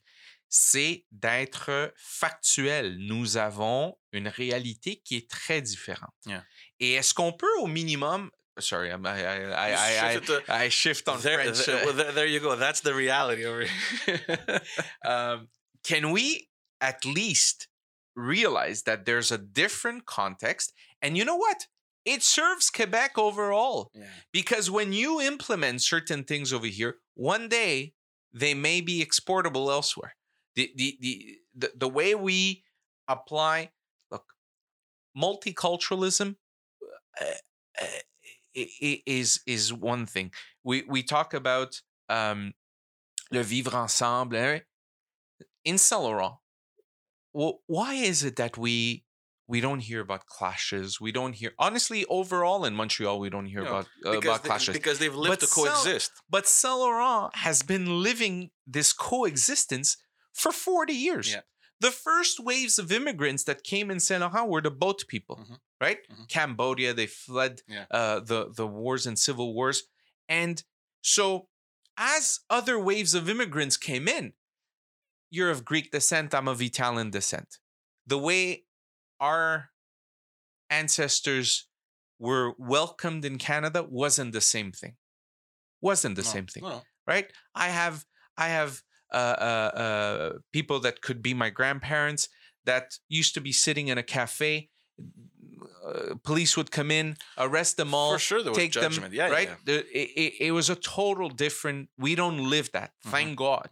Right? We don't treat our immigrants. We don't generalize as much as at the time. Right? Italians at the Second World War were arrested because in Italy they were with the Germans, and so they were an enemy country. Yeah. And the Italians over here were suffering because The of that. Even though they were over here, they were Canadians. Yeah. They were being treated as if they were the enemies. So we've learned from mistakes. So can we at least be coherent and be and learn out of the places where it works? And Saint Laurent is one of those examples where 40 years ago already there was this proximity between various communities that got together and built what today is a great mosaic. Now, yes, you see where I have a problem with this bill as well is that when I hear my premier say, c'est comme ça que ça se passe au Québec. Yeah, it's not, but it's not. Where? Yeah, exactly. Where? But Where, Mr. Legault? So hypothetically, let's say this new bill passes with a declaration that you stating that you're obviously against it. How would you apply this law, if at all you would? We didn't go as far as coming out and saying we will not have the law applied. Right? I don't think it's responsible per se to say that. I think our role is the one of coming out strongly during the process of adoption, right? And we were confident enough that whether it's through commission parlementaire, parliamentary standing committee that's going to be hearing us out. Hopefully, the government will not impose the adoption of the law in the coming weeks without listening to all the parties that want to speak up. And so our job right now is to work as this bill be amended and not take for granted that it will be amended like this. So the declaration was definitely a way to speak up against the present bill. It's one thing to speak against the bill, and we have all the legitimacy to do so. But once, we're not going to take for granted that it's going to be adopted in this fashion. But it's hard to imagine how in a city like Montreal something like this would function. I mean, I definitely can't see it. Well, that's why it's our role to be able to convince the government at least to have a chapter, maybe for Montreal, To exclude it. To give us more leverage. We can't take for granted that it's going to be adopted as such. And I'm not going to consider hypothetically that it will be adopted as such. My duty is to make sure that our voice is spoken and listened to loud and clearly, so that ultimately the government adopts it differently. Because last I heard, I mean, they want to proceed with this Quickly. the quicker possible, but and by doing so, they're limiting the presence of different actors that can contribute to the decision making process. Correct. But hey, look, I mean, how can they not even listen out to the spokespersons of each religion? That one, but also the different municipalities. I mean, I think they're gonna let the city of Montreal speak. I mean, it's unimaginable to pass a bill like this and not have the opinion of the city of Montreal, Laval. they have not only the mandate is early, right? We're early in the mandate. It's not pure coincidence that he's tabled this immediately, right? It's so that people can eventually move on to other stuff, other issues. So I understand that they want to proceed probably early, but the reality is that they're still going to have to listen out. If not, if they don't go get the social acceptancy of this bill, the problem is going to be in applying it afterwards. That's the issue, and so they need to get a broad consensus, at least from the major players in the province, so that then at least other people can defend it. Look, I'll tell you. I'll take the example of the reaction of the Diocese of Montreal when the administration came out and said we will remove the crucifix from council. Yeah. Okay, contrary to, and this is what I hold against the mayor, is that contrary to Quebec, where they at least passed a vote, she took the decision on her own, and she didn't allow us as councillors to speak on it. So that's the first thing I hold against her, against the mayor of Montreal, is that we weren't even allowed to speak up and say what we thought. But the Archbishop of Montreal, Christian Lépine, came out, and obviously with every legitimacy to do so, because people were making the liaison between the crucifix and Christians, and what does the leader of Catholics, a big portion of Christians in Montreal, think? And his answer was simple. It's the elected officials that put it in 1930, or whichever date it was. It's up to them to decide to remove it. Yeah. I don't have something to say for a civil chamber, right? But what is the role of the government to come tell a Christian on what to wear, to come tell a Muslim on what to wear, to come tell a Jewish on what to wear? The same discretion, the same not discretion, the same discrétion, the same subtleness in which the Archbishop had for a governmental entity that wanted to remove his crucifix. Well, you would expect at least the government to respect the freedom of wearing an item which is religious. It has nothing to do with the government. Yeah. Look, his just to play devil's advocate, because he did win with a pretty marking majority. And in his point of view, of course, Montreal is a completely different world, and I think we can all understand it. But when you're looking at the entire province of Quebec, and of course you have the biggest city, right, Montreal, that right now came out against it, it should kind of ring some bells, raise some flags. But, just to play devil's advocate, I mean, from their point of view, they're like, listen, we got elected. Okay, forget about Montreal, because I think they have one MNA from Montreal, I think, if I'm not two. So the rest of Quebec seems to be on board with us. They elected us. This was on our platform. And we're gonna move forward with it. I'm not sure this was in their platform per se. No, it was. What I'm trying to say is that I think that they are referring to two aspects of what people want. People want a clarity on what on the respect of almost a base of nationalism, right? On what are common grounds on what, and this whole debate, if you recall, during the campaign was referring to the quotas of immigration. It was referring to la francisation of immigrants as they arrive.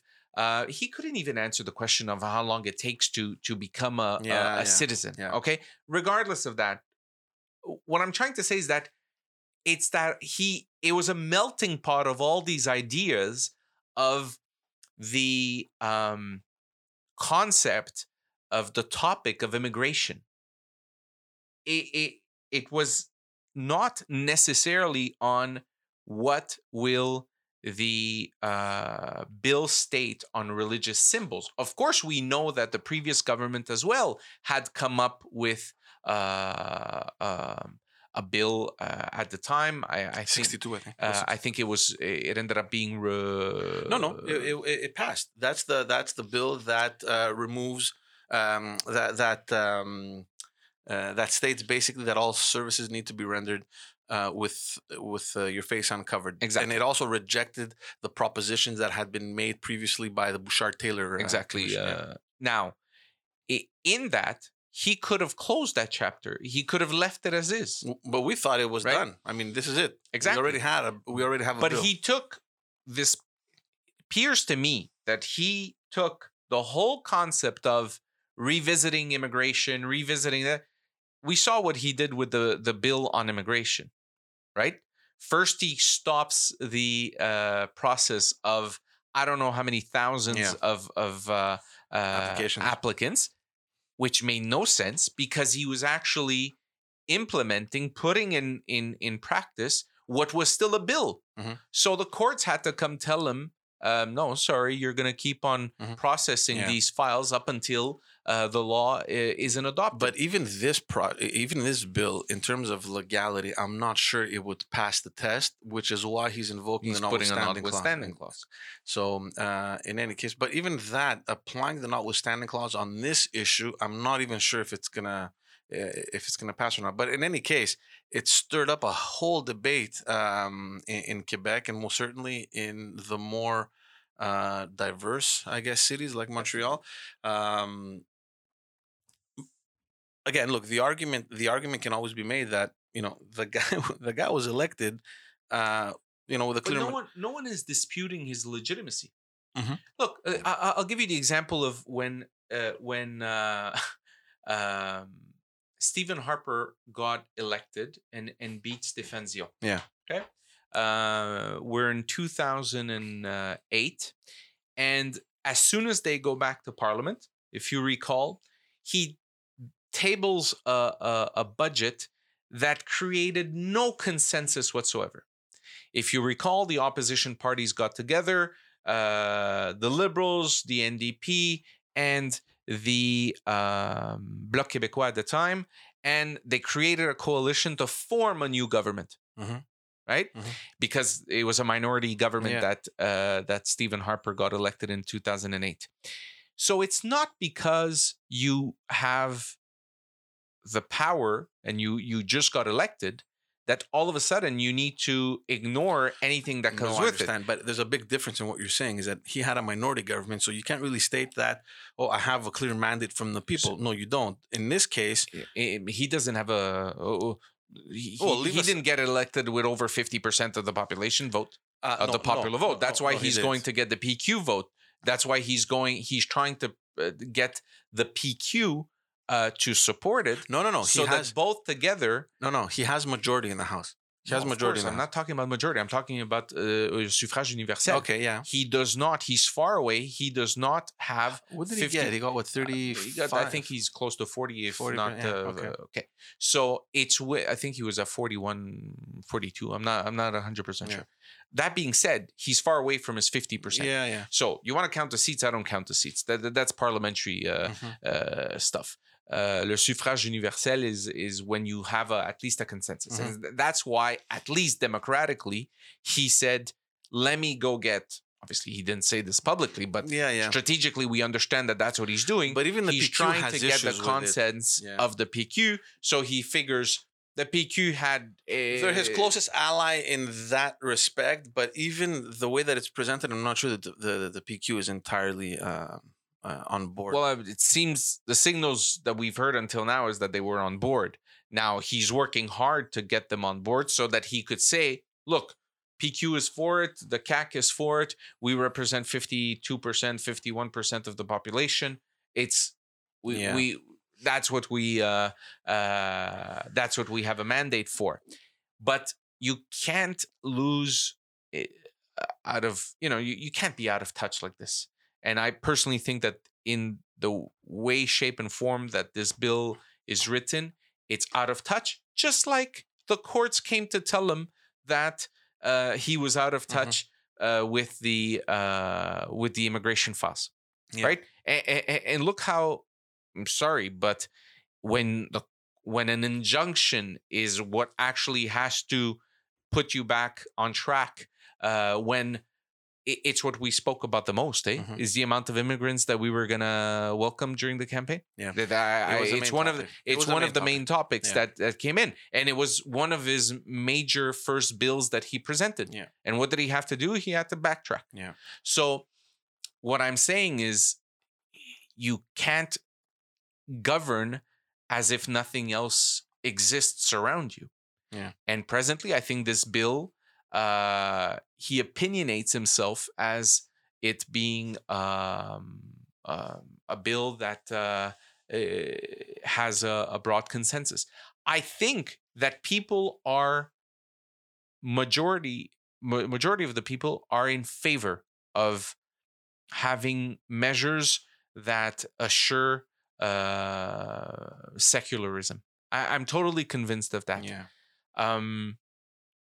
But I think in certain aspects it's going too far. We'll have to wait and see. I mean, it'll be interesting because he's gonna come. He's gonna come into a clash, obviously, with the federal guys, and their election is up and coming in October. We'll see. We'll see what happens. It's quite particular for the Liberals on how they're going to play this one, for the federal Liberals, because on one hand they need Quebec to get to hope getting reelected. It's not only Quebec. They need Ontario, Quebec. But right now they know that they're still front runners in Quebec. Problem is that if they speak up too loud against this bill, and in the other regions the consensus is there to be in favor of Bill 21, I'm not sure they're going to speak so loud. The MPs are going to be very differently the ones in positioned. The one in the regions versus the ones that came out. I agree with you, and it's a very particular context, because if you consider most of his support coming from Ontario, Quebec, and the Maritimes, they have all elected right-wing governments provincially. Well, we saw again in Prince Edward Island PEI this week. So I don't know if I don't know what's going on in that cabinet, but I'm sure there's a lot of people sweating right now.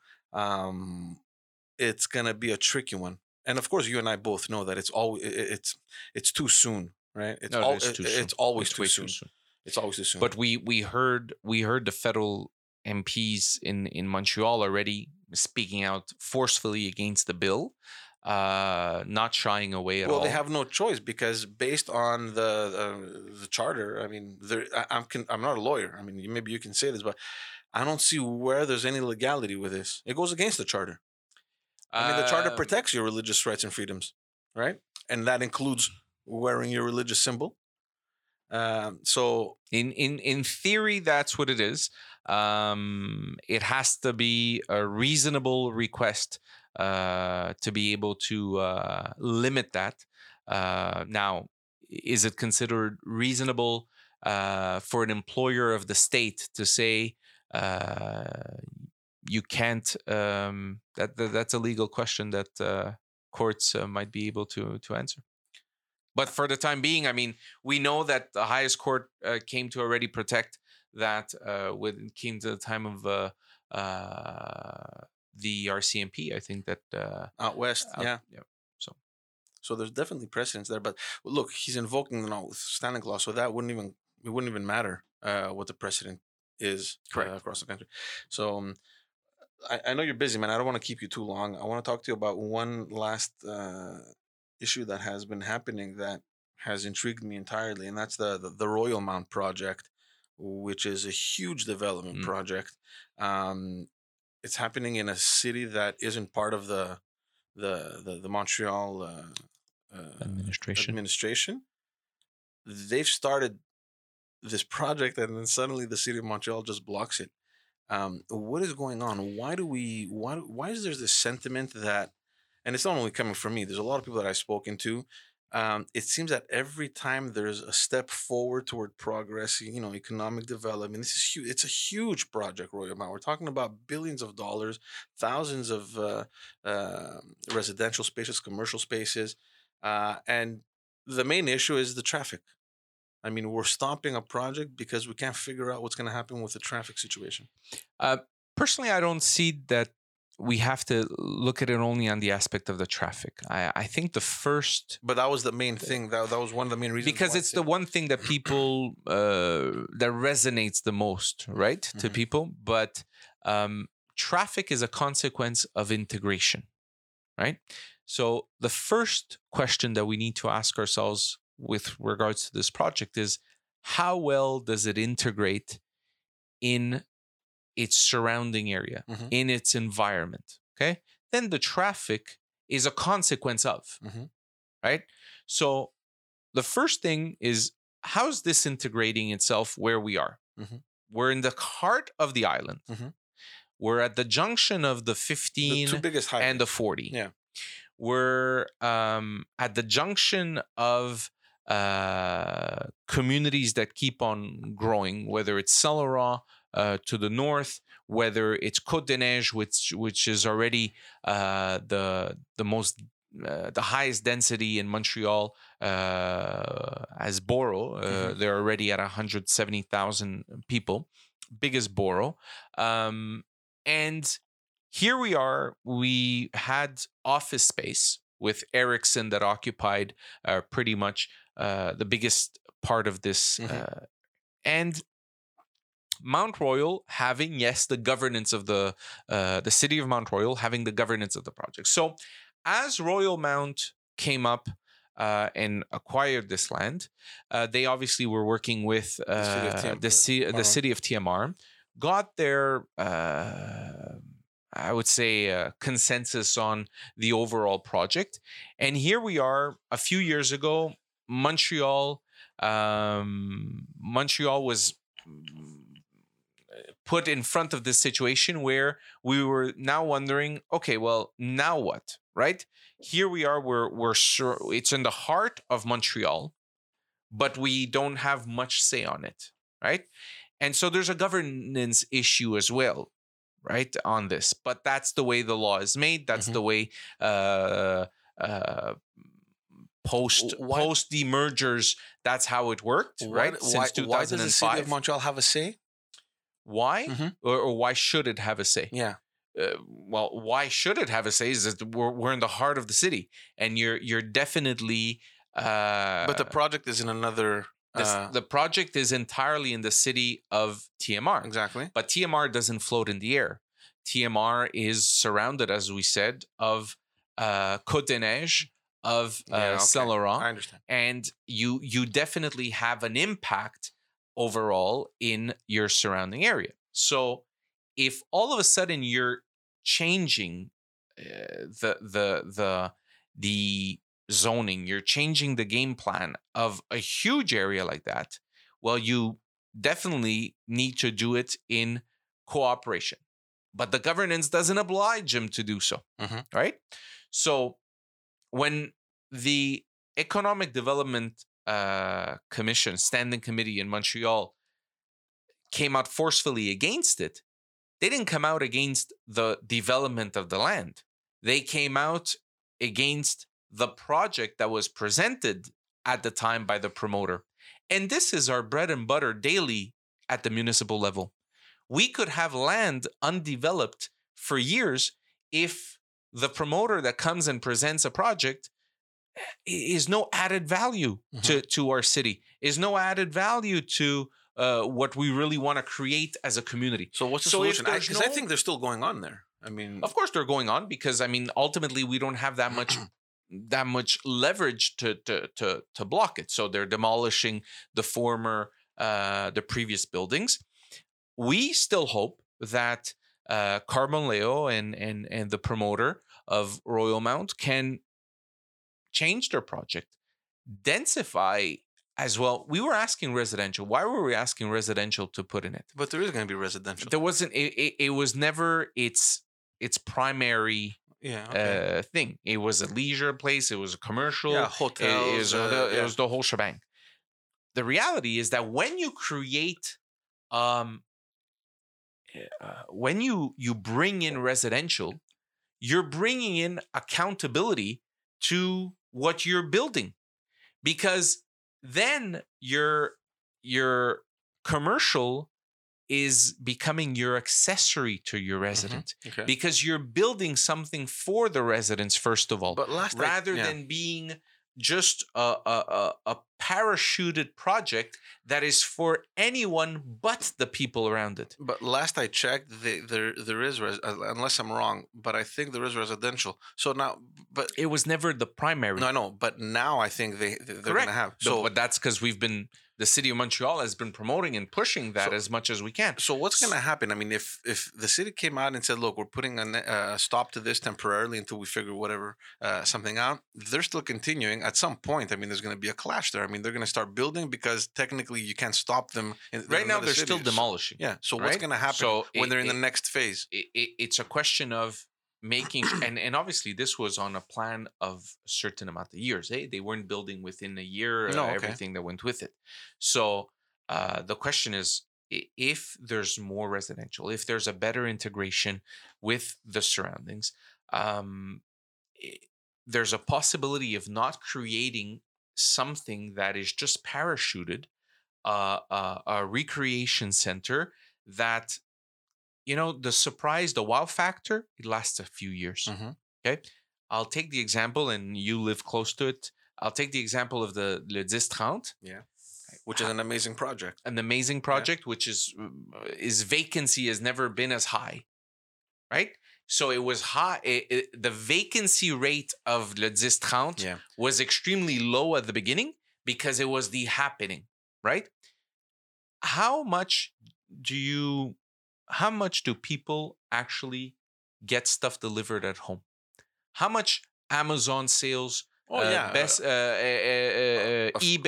and everything in this world? It's changed everything. I have in Saint Laurent, in my district, the biggest Canada Post plant in Montreal. Okay. Second largest center that receives parcels for Canada. Right. Hundreds of trucks that deliver millions of parcels a year, right? If I had to put together the stores that just pass by just in material through there, well, I would need probably 3 10-30. You wouldn't have the space. But the reality is that everything is changing. The market for big size commercial space is not the same anymore. And we can't build on the island today when we densify ourselves, when we can't use the land in a philosophy of the 70s, where it was still ample space, where we did not consider the price of land. But look, you can't compare both projects because, first of all, Brossard, the city of Brossard is completely empty. So that project initiated a whole other series of residential projects. And so the city is expanding in consequence of this. Montreal, it's the opposite. The residential is there. So you can't really, the consequences in Brossard because of this project has expanded the city, which is a good thing, I think. Montreal. You believe that 10-30 came and brought in citizens? Of course.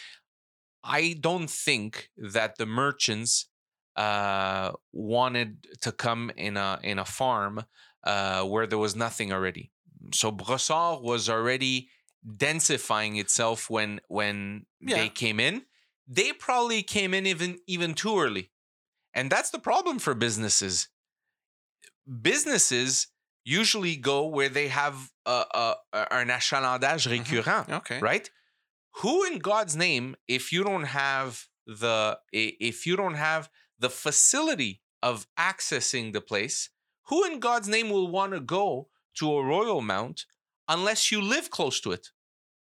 Unless you But I mean, here we have people from Saint Laurent that were doing everything in place to bring in public mass transit. 3 stations of the REM, well, 2 new stations and 3 from the former Montreal 2 Mountain, increasing, and we see it with the administration. With 300 new buses that are going to be coming by end of 2020, they're going to be start being delivered. What I'm saying is that if we already have so many traffic jams, and it's by far one of the hottest spots on the island of Montreal, it is the 15 and the 40, where you have people crossing from Laval, people crossing from east-west Montreal. It's all congested over there. What I'm saying is that what is going to be the incentive for outskirts people to go there? There won't be. It will have to be nourished by people that live close to it, that can either don't have that much of a long drive to go, that can go by public transit. Yeah. And so therefore, that's why we were pushing for it to be a more autonomous project, I'm not rather sure, than being, it was initially designed as a project that was a 10-30, that was a place that was supposed to become an attraction for out people. But how can you have out people if you can't, if it's constantly jammed around there? Well, look, I'm not sure if I agree with you. One, this project is being built smack in the middle of Montreal, so the residential sectors are all over. So automatically, yes, you're right. You will be servicing the people that live in proximity, but because of the fact that it's such a busy intersection of 2 highways, I don't see why people wouldn't stop in there. I mean, well, why wouldn't they? Someone working in Montreal, for example. But we're saying the same thing. We're saying that it's not an autonomous project. Yeah, but it's a project that's going to depend on people passing by there. So what we're saying is, can we find a better just middle on having people that can actually create a neighborhood? And if it attracts people from outside, tant mieux. Yeah, but the neighborhood already exists. Look, I think we're looking at it from different perspectives, because I'm looking at it from the point of view of the feasibility of this project, which I think is going to be there. You have the residential all over the place because you're smack in the middle of Montreal. You have some of the most inhabited boroughs all around, and you have the traffic of people either going to Laval or moving, because it's the 2 busiest intersections. You're looking at it from the perspective of it's going to create too much traffic. I'm saying that. Let me give you an example. You work in Montreal. Yep. You live in Laval. Okay, you're crossing through, and you're like, you know what? Let me stop in. Let me get whatever. That's feasible. It's going to happen until the person doesn't need to stop there. Until the person doesn't. I mean, you do that when it makes sense to do it, in the sense that you want to learn, you want to find out how the place is, you want to.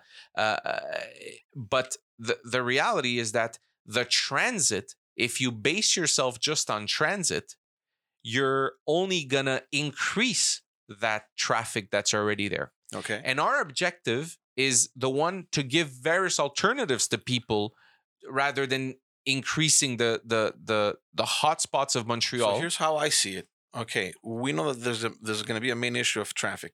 Instead of the solution being pause the project, stop it, billions of dollars being injected, how about we find the solution of the traffic? But the solution of the traffic is not to make a two-way, a 2-decker highway. The solution of the traffic is to give alternatives to people, right? Okay. And the alternatives to people are to invest in mass transit.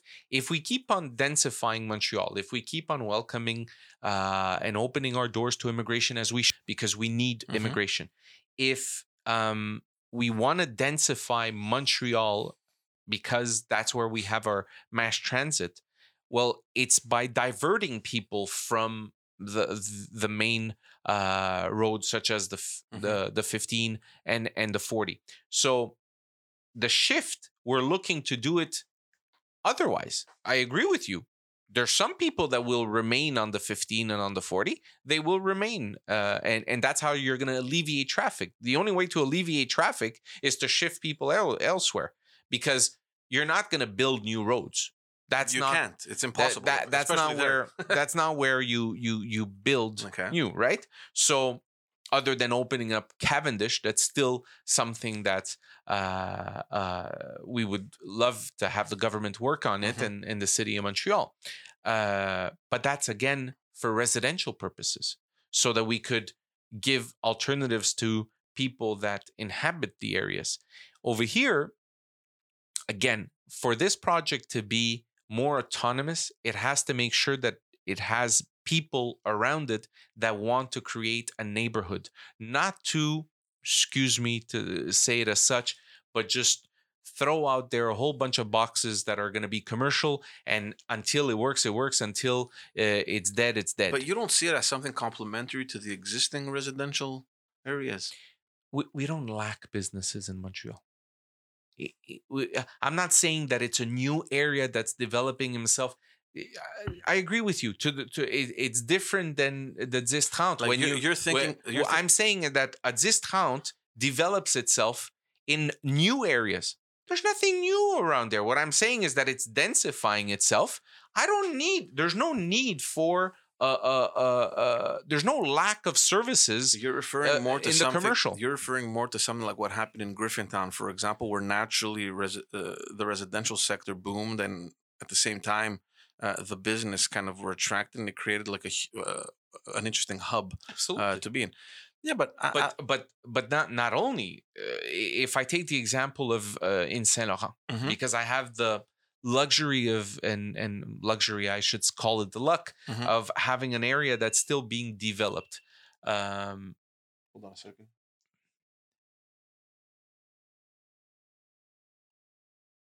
The card is full. Doesn't matter. We'll have the recording. We have the luxury of having a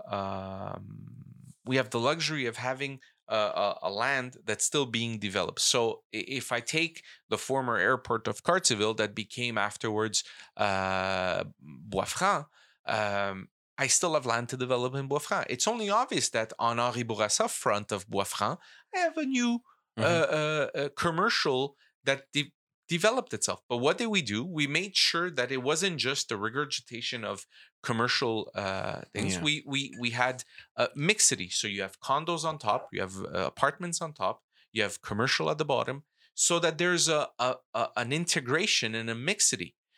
Over here, it was not in the plans whatsoever, other than to have mass commercial, recreational, some office space, and with no sense of neighborhood, because it's not, you're not on a little une avenue, a strip street, commercial stretch street that could create animation, because they're gonna stay there, whether it's Saint Denis, Saint Laurent, Saint Laurent in Little Italy, Saint Laurent in the Portuguese area and the Jewish area, downtown life. Over here, we're in something that could last 15, 20 years, whichever time it lasts. Our objective is when we build, and that's the huge difference as municipal officials.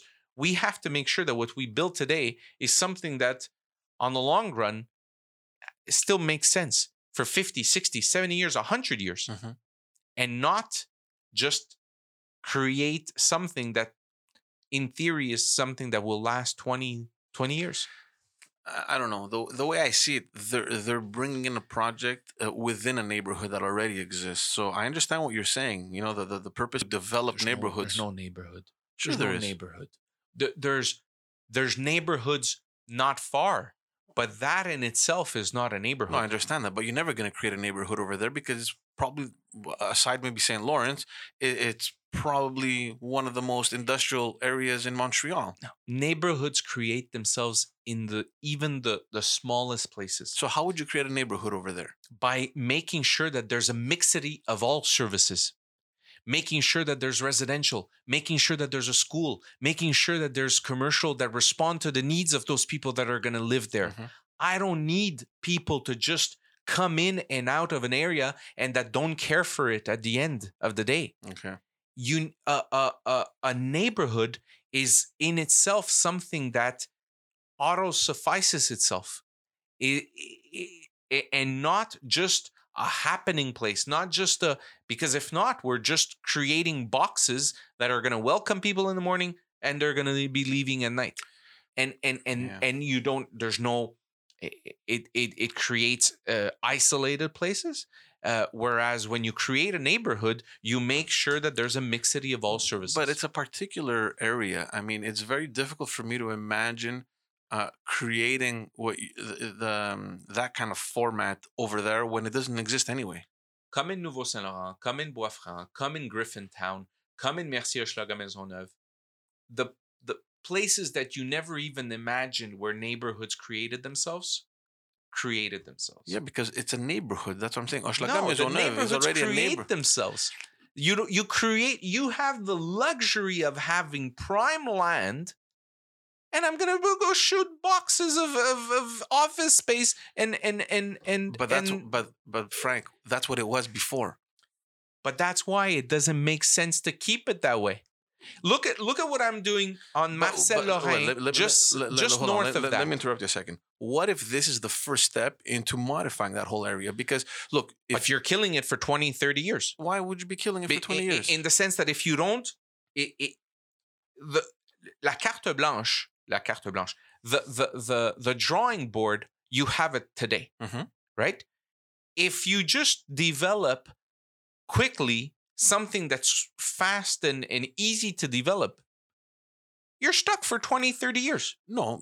It's not true. Look, you take Griffintown, for example, which was a highly industrialized area. Correct. And in the last 10, 15 years, it has converted dramatically. Correct. For the better, I think. Correct. So you have this project happening. Look, forget about this project just for a second. You take a drive or you take a walk in that sector. There's car dealerships, there's businesses, there's industrial spaces. It doesn't really look like a neighborhood. We will agree to that. So you have this project coming in that is going to create hotels. It's going to create residential spaces. So there is a residential. It was the furthest thought of theirs. Last time I checked, yes, they have integrated. But because we've been pushing.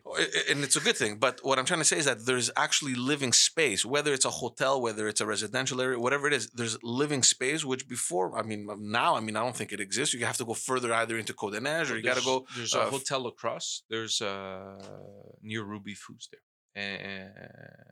Okay, yeah. Okay.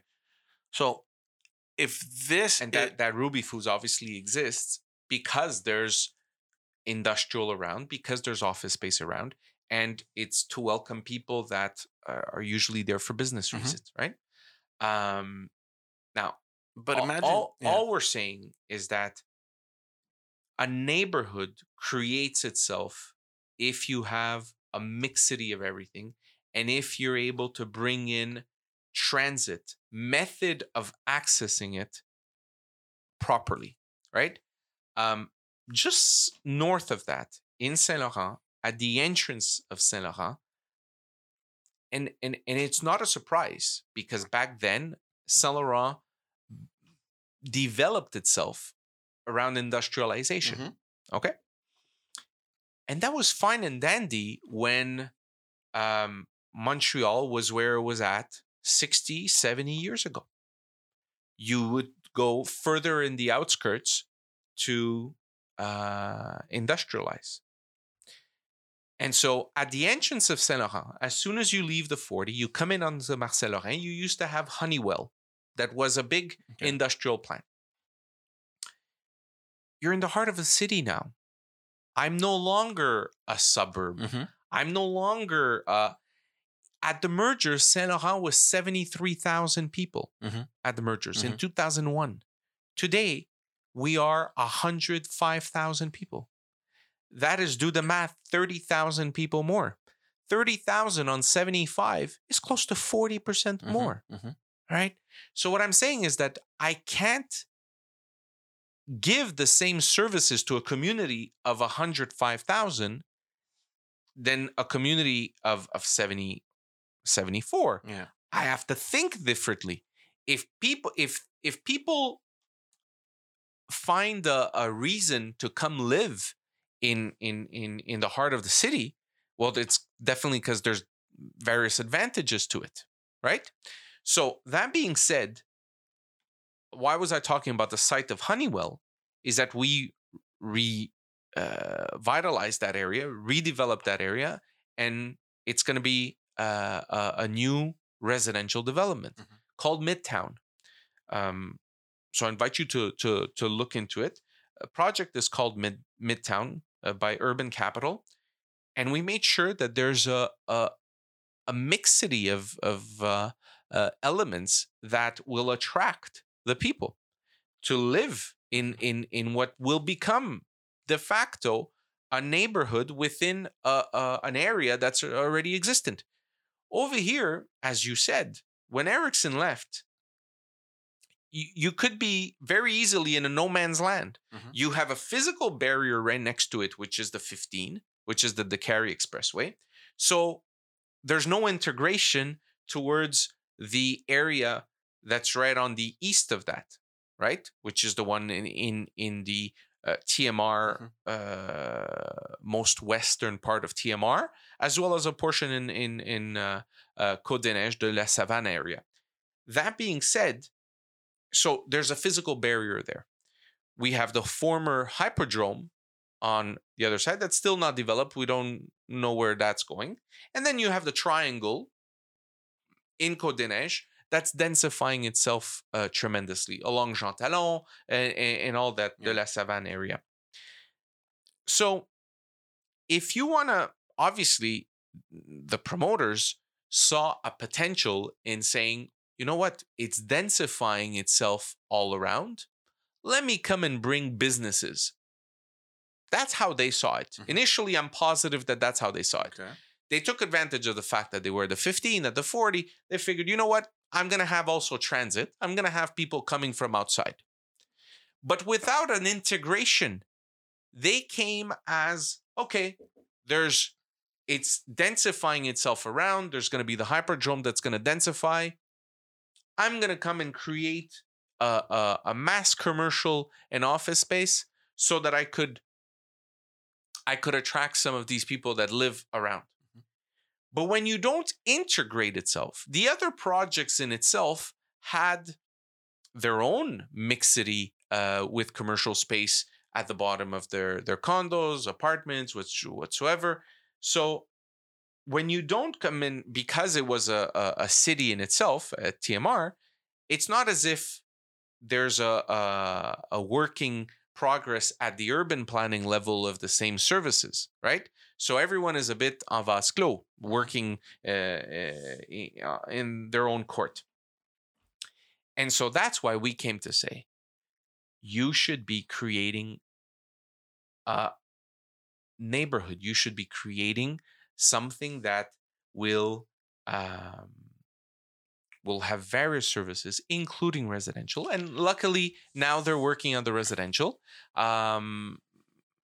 Look, there's potential. You're in the heart of Montreal. Yeah. You're in the heart of the island.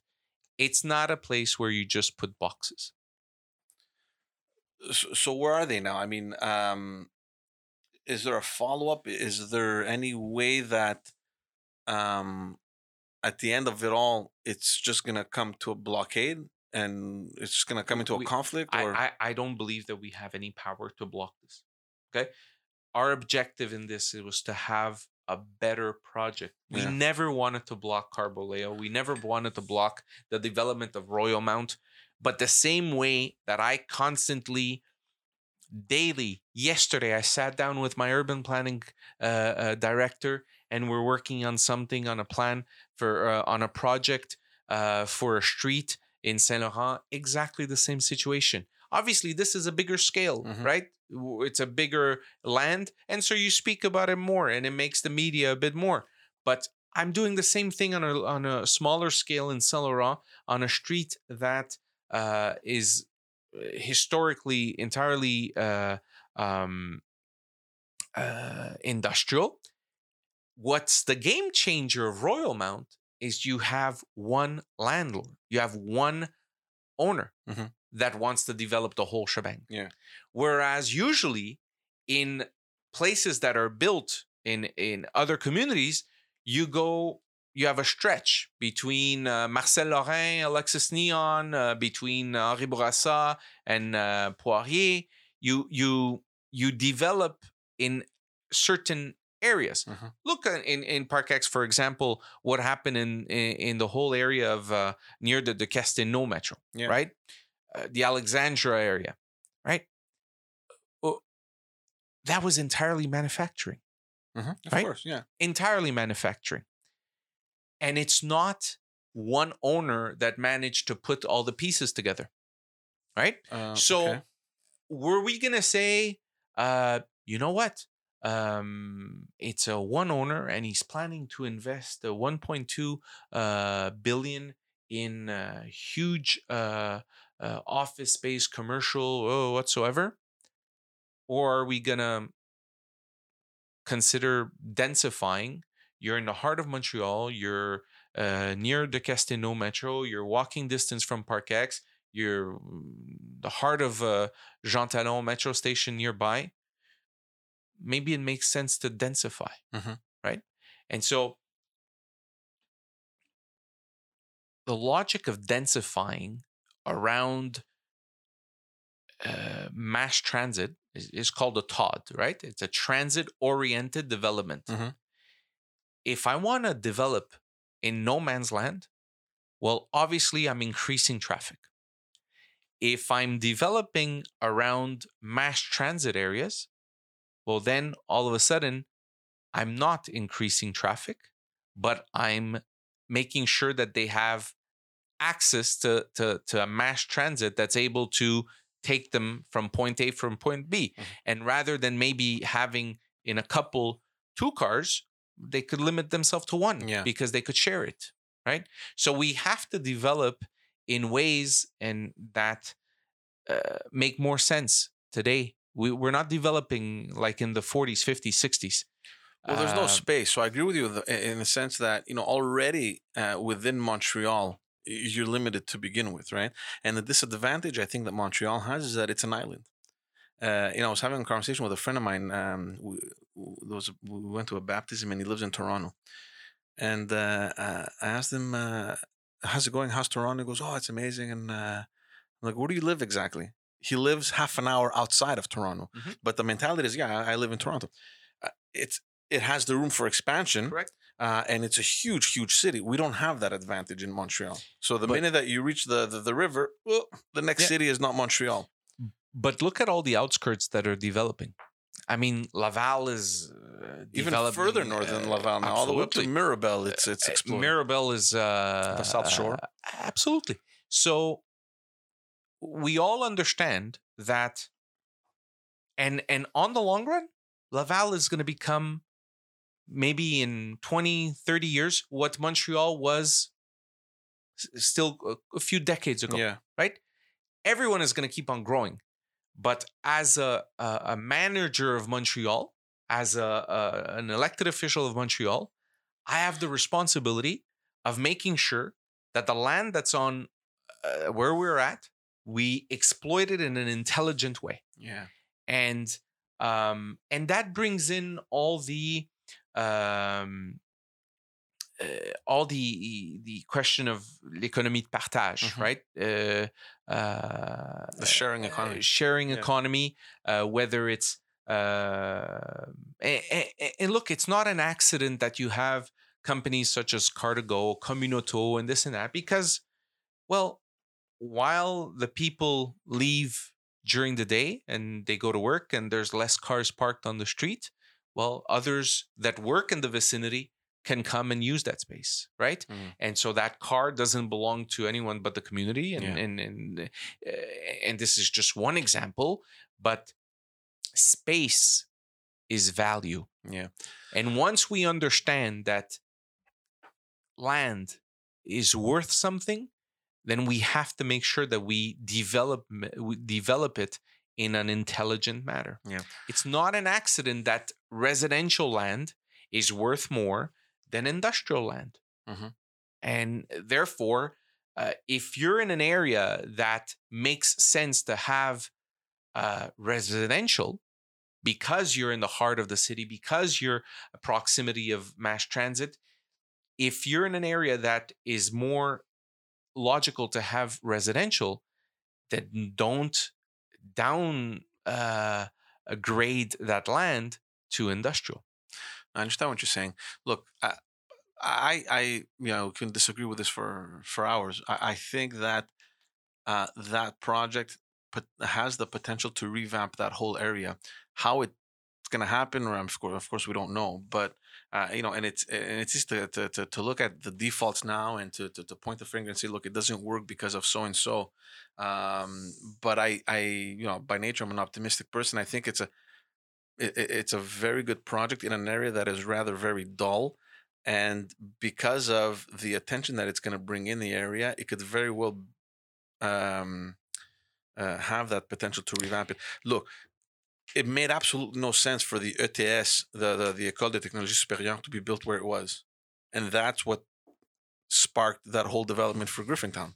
It was a school built in the middle of an industrial sector, and it completely transformed. But imagine if, rather than being 15 floors, imagine if the ETS wanted to be on a 2-floor, 7-size the building. Okay. I understand what you're saying. Okay. Development does not equal progress. Mm-hmm. Smart development means progress. Mm-hmm. And that's all we're saying. Yeah. We want a better project. Yeah. If l'ETS was going to build on a 2-floor, on 4 blocks and a huge campus, where were you going to see the buildings around grow? Yeah. Right? That's all we're saying. Yeah. We're saying, can we have a smarter project? Okay. We'll see how that goes. I don't want to keep you much longer, man. I don't know if there's anything else you want to talk about. This is officially the longest podcast since the very beginning. It's not Francesco that has a hard time talking, and especially chatting with a friend is more than a happy moment. I appreciate your time, man, honestly, and I think that we don't see each other as often as we would both like. You always play the excuse that you're busy. I played an excuse now. Okay, I'll accept it. I'll accept it. We'll act like you're actually busy running the show there in Montreal. We're gonna be seeing each other anyway. And sit around a beer. It's always a pleasure, man. Likewise. Thank you so much for your time.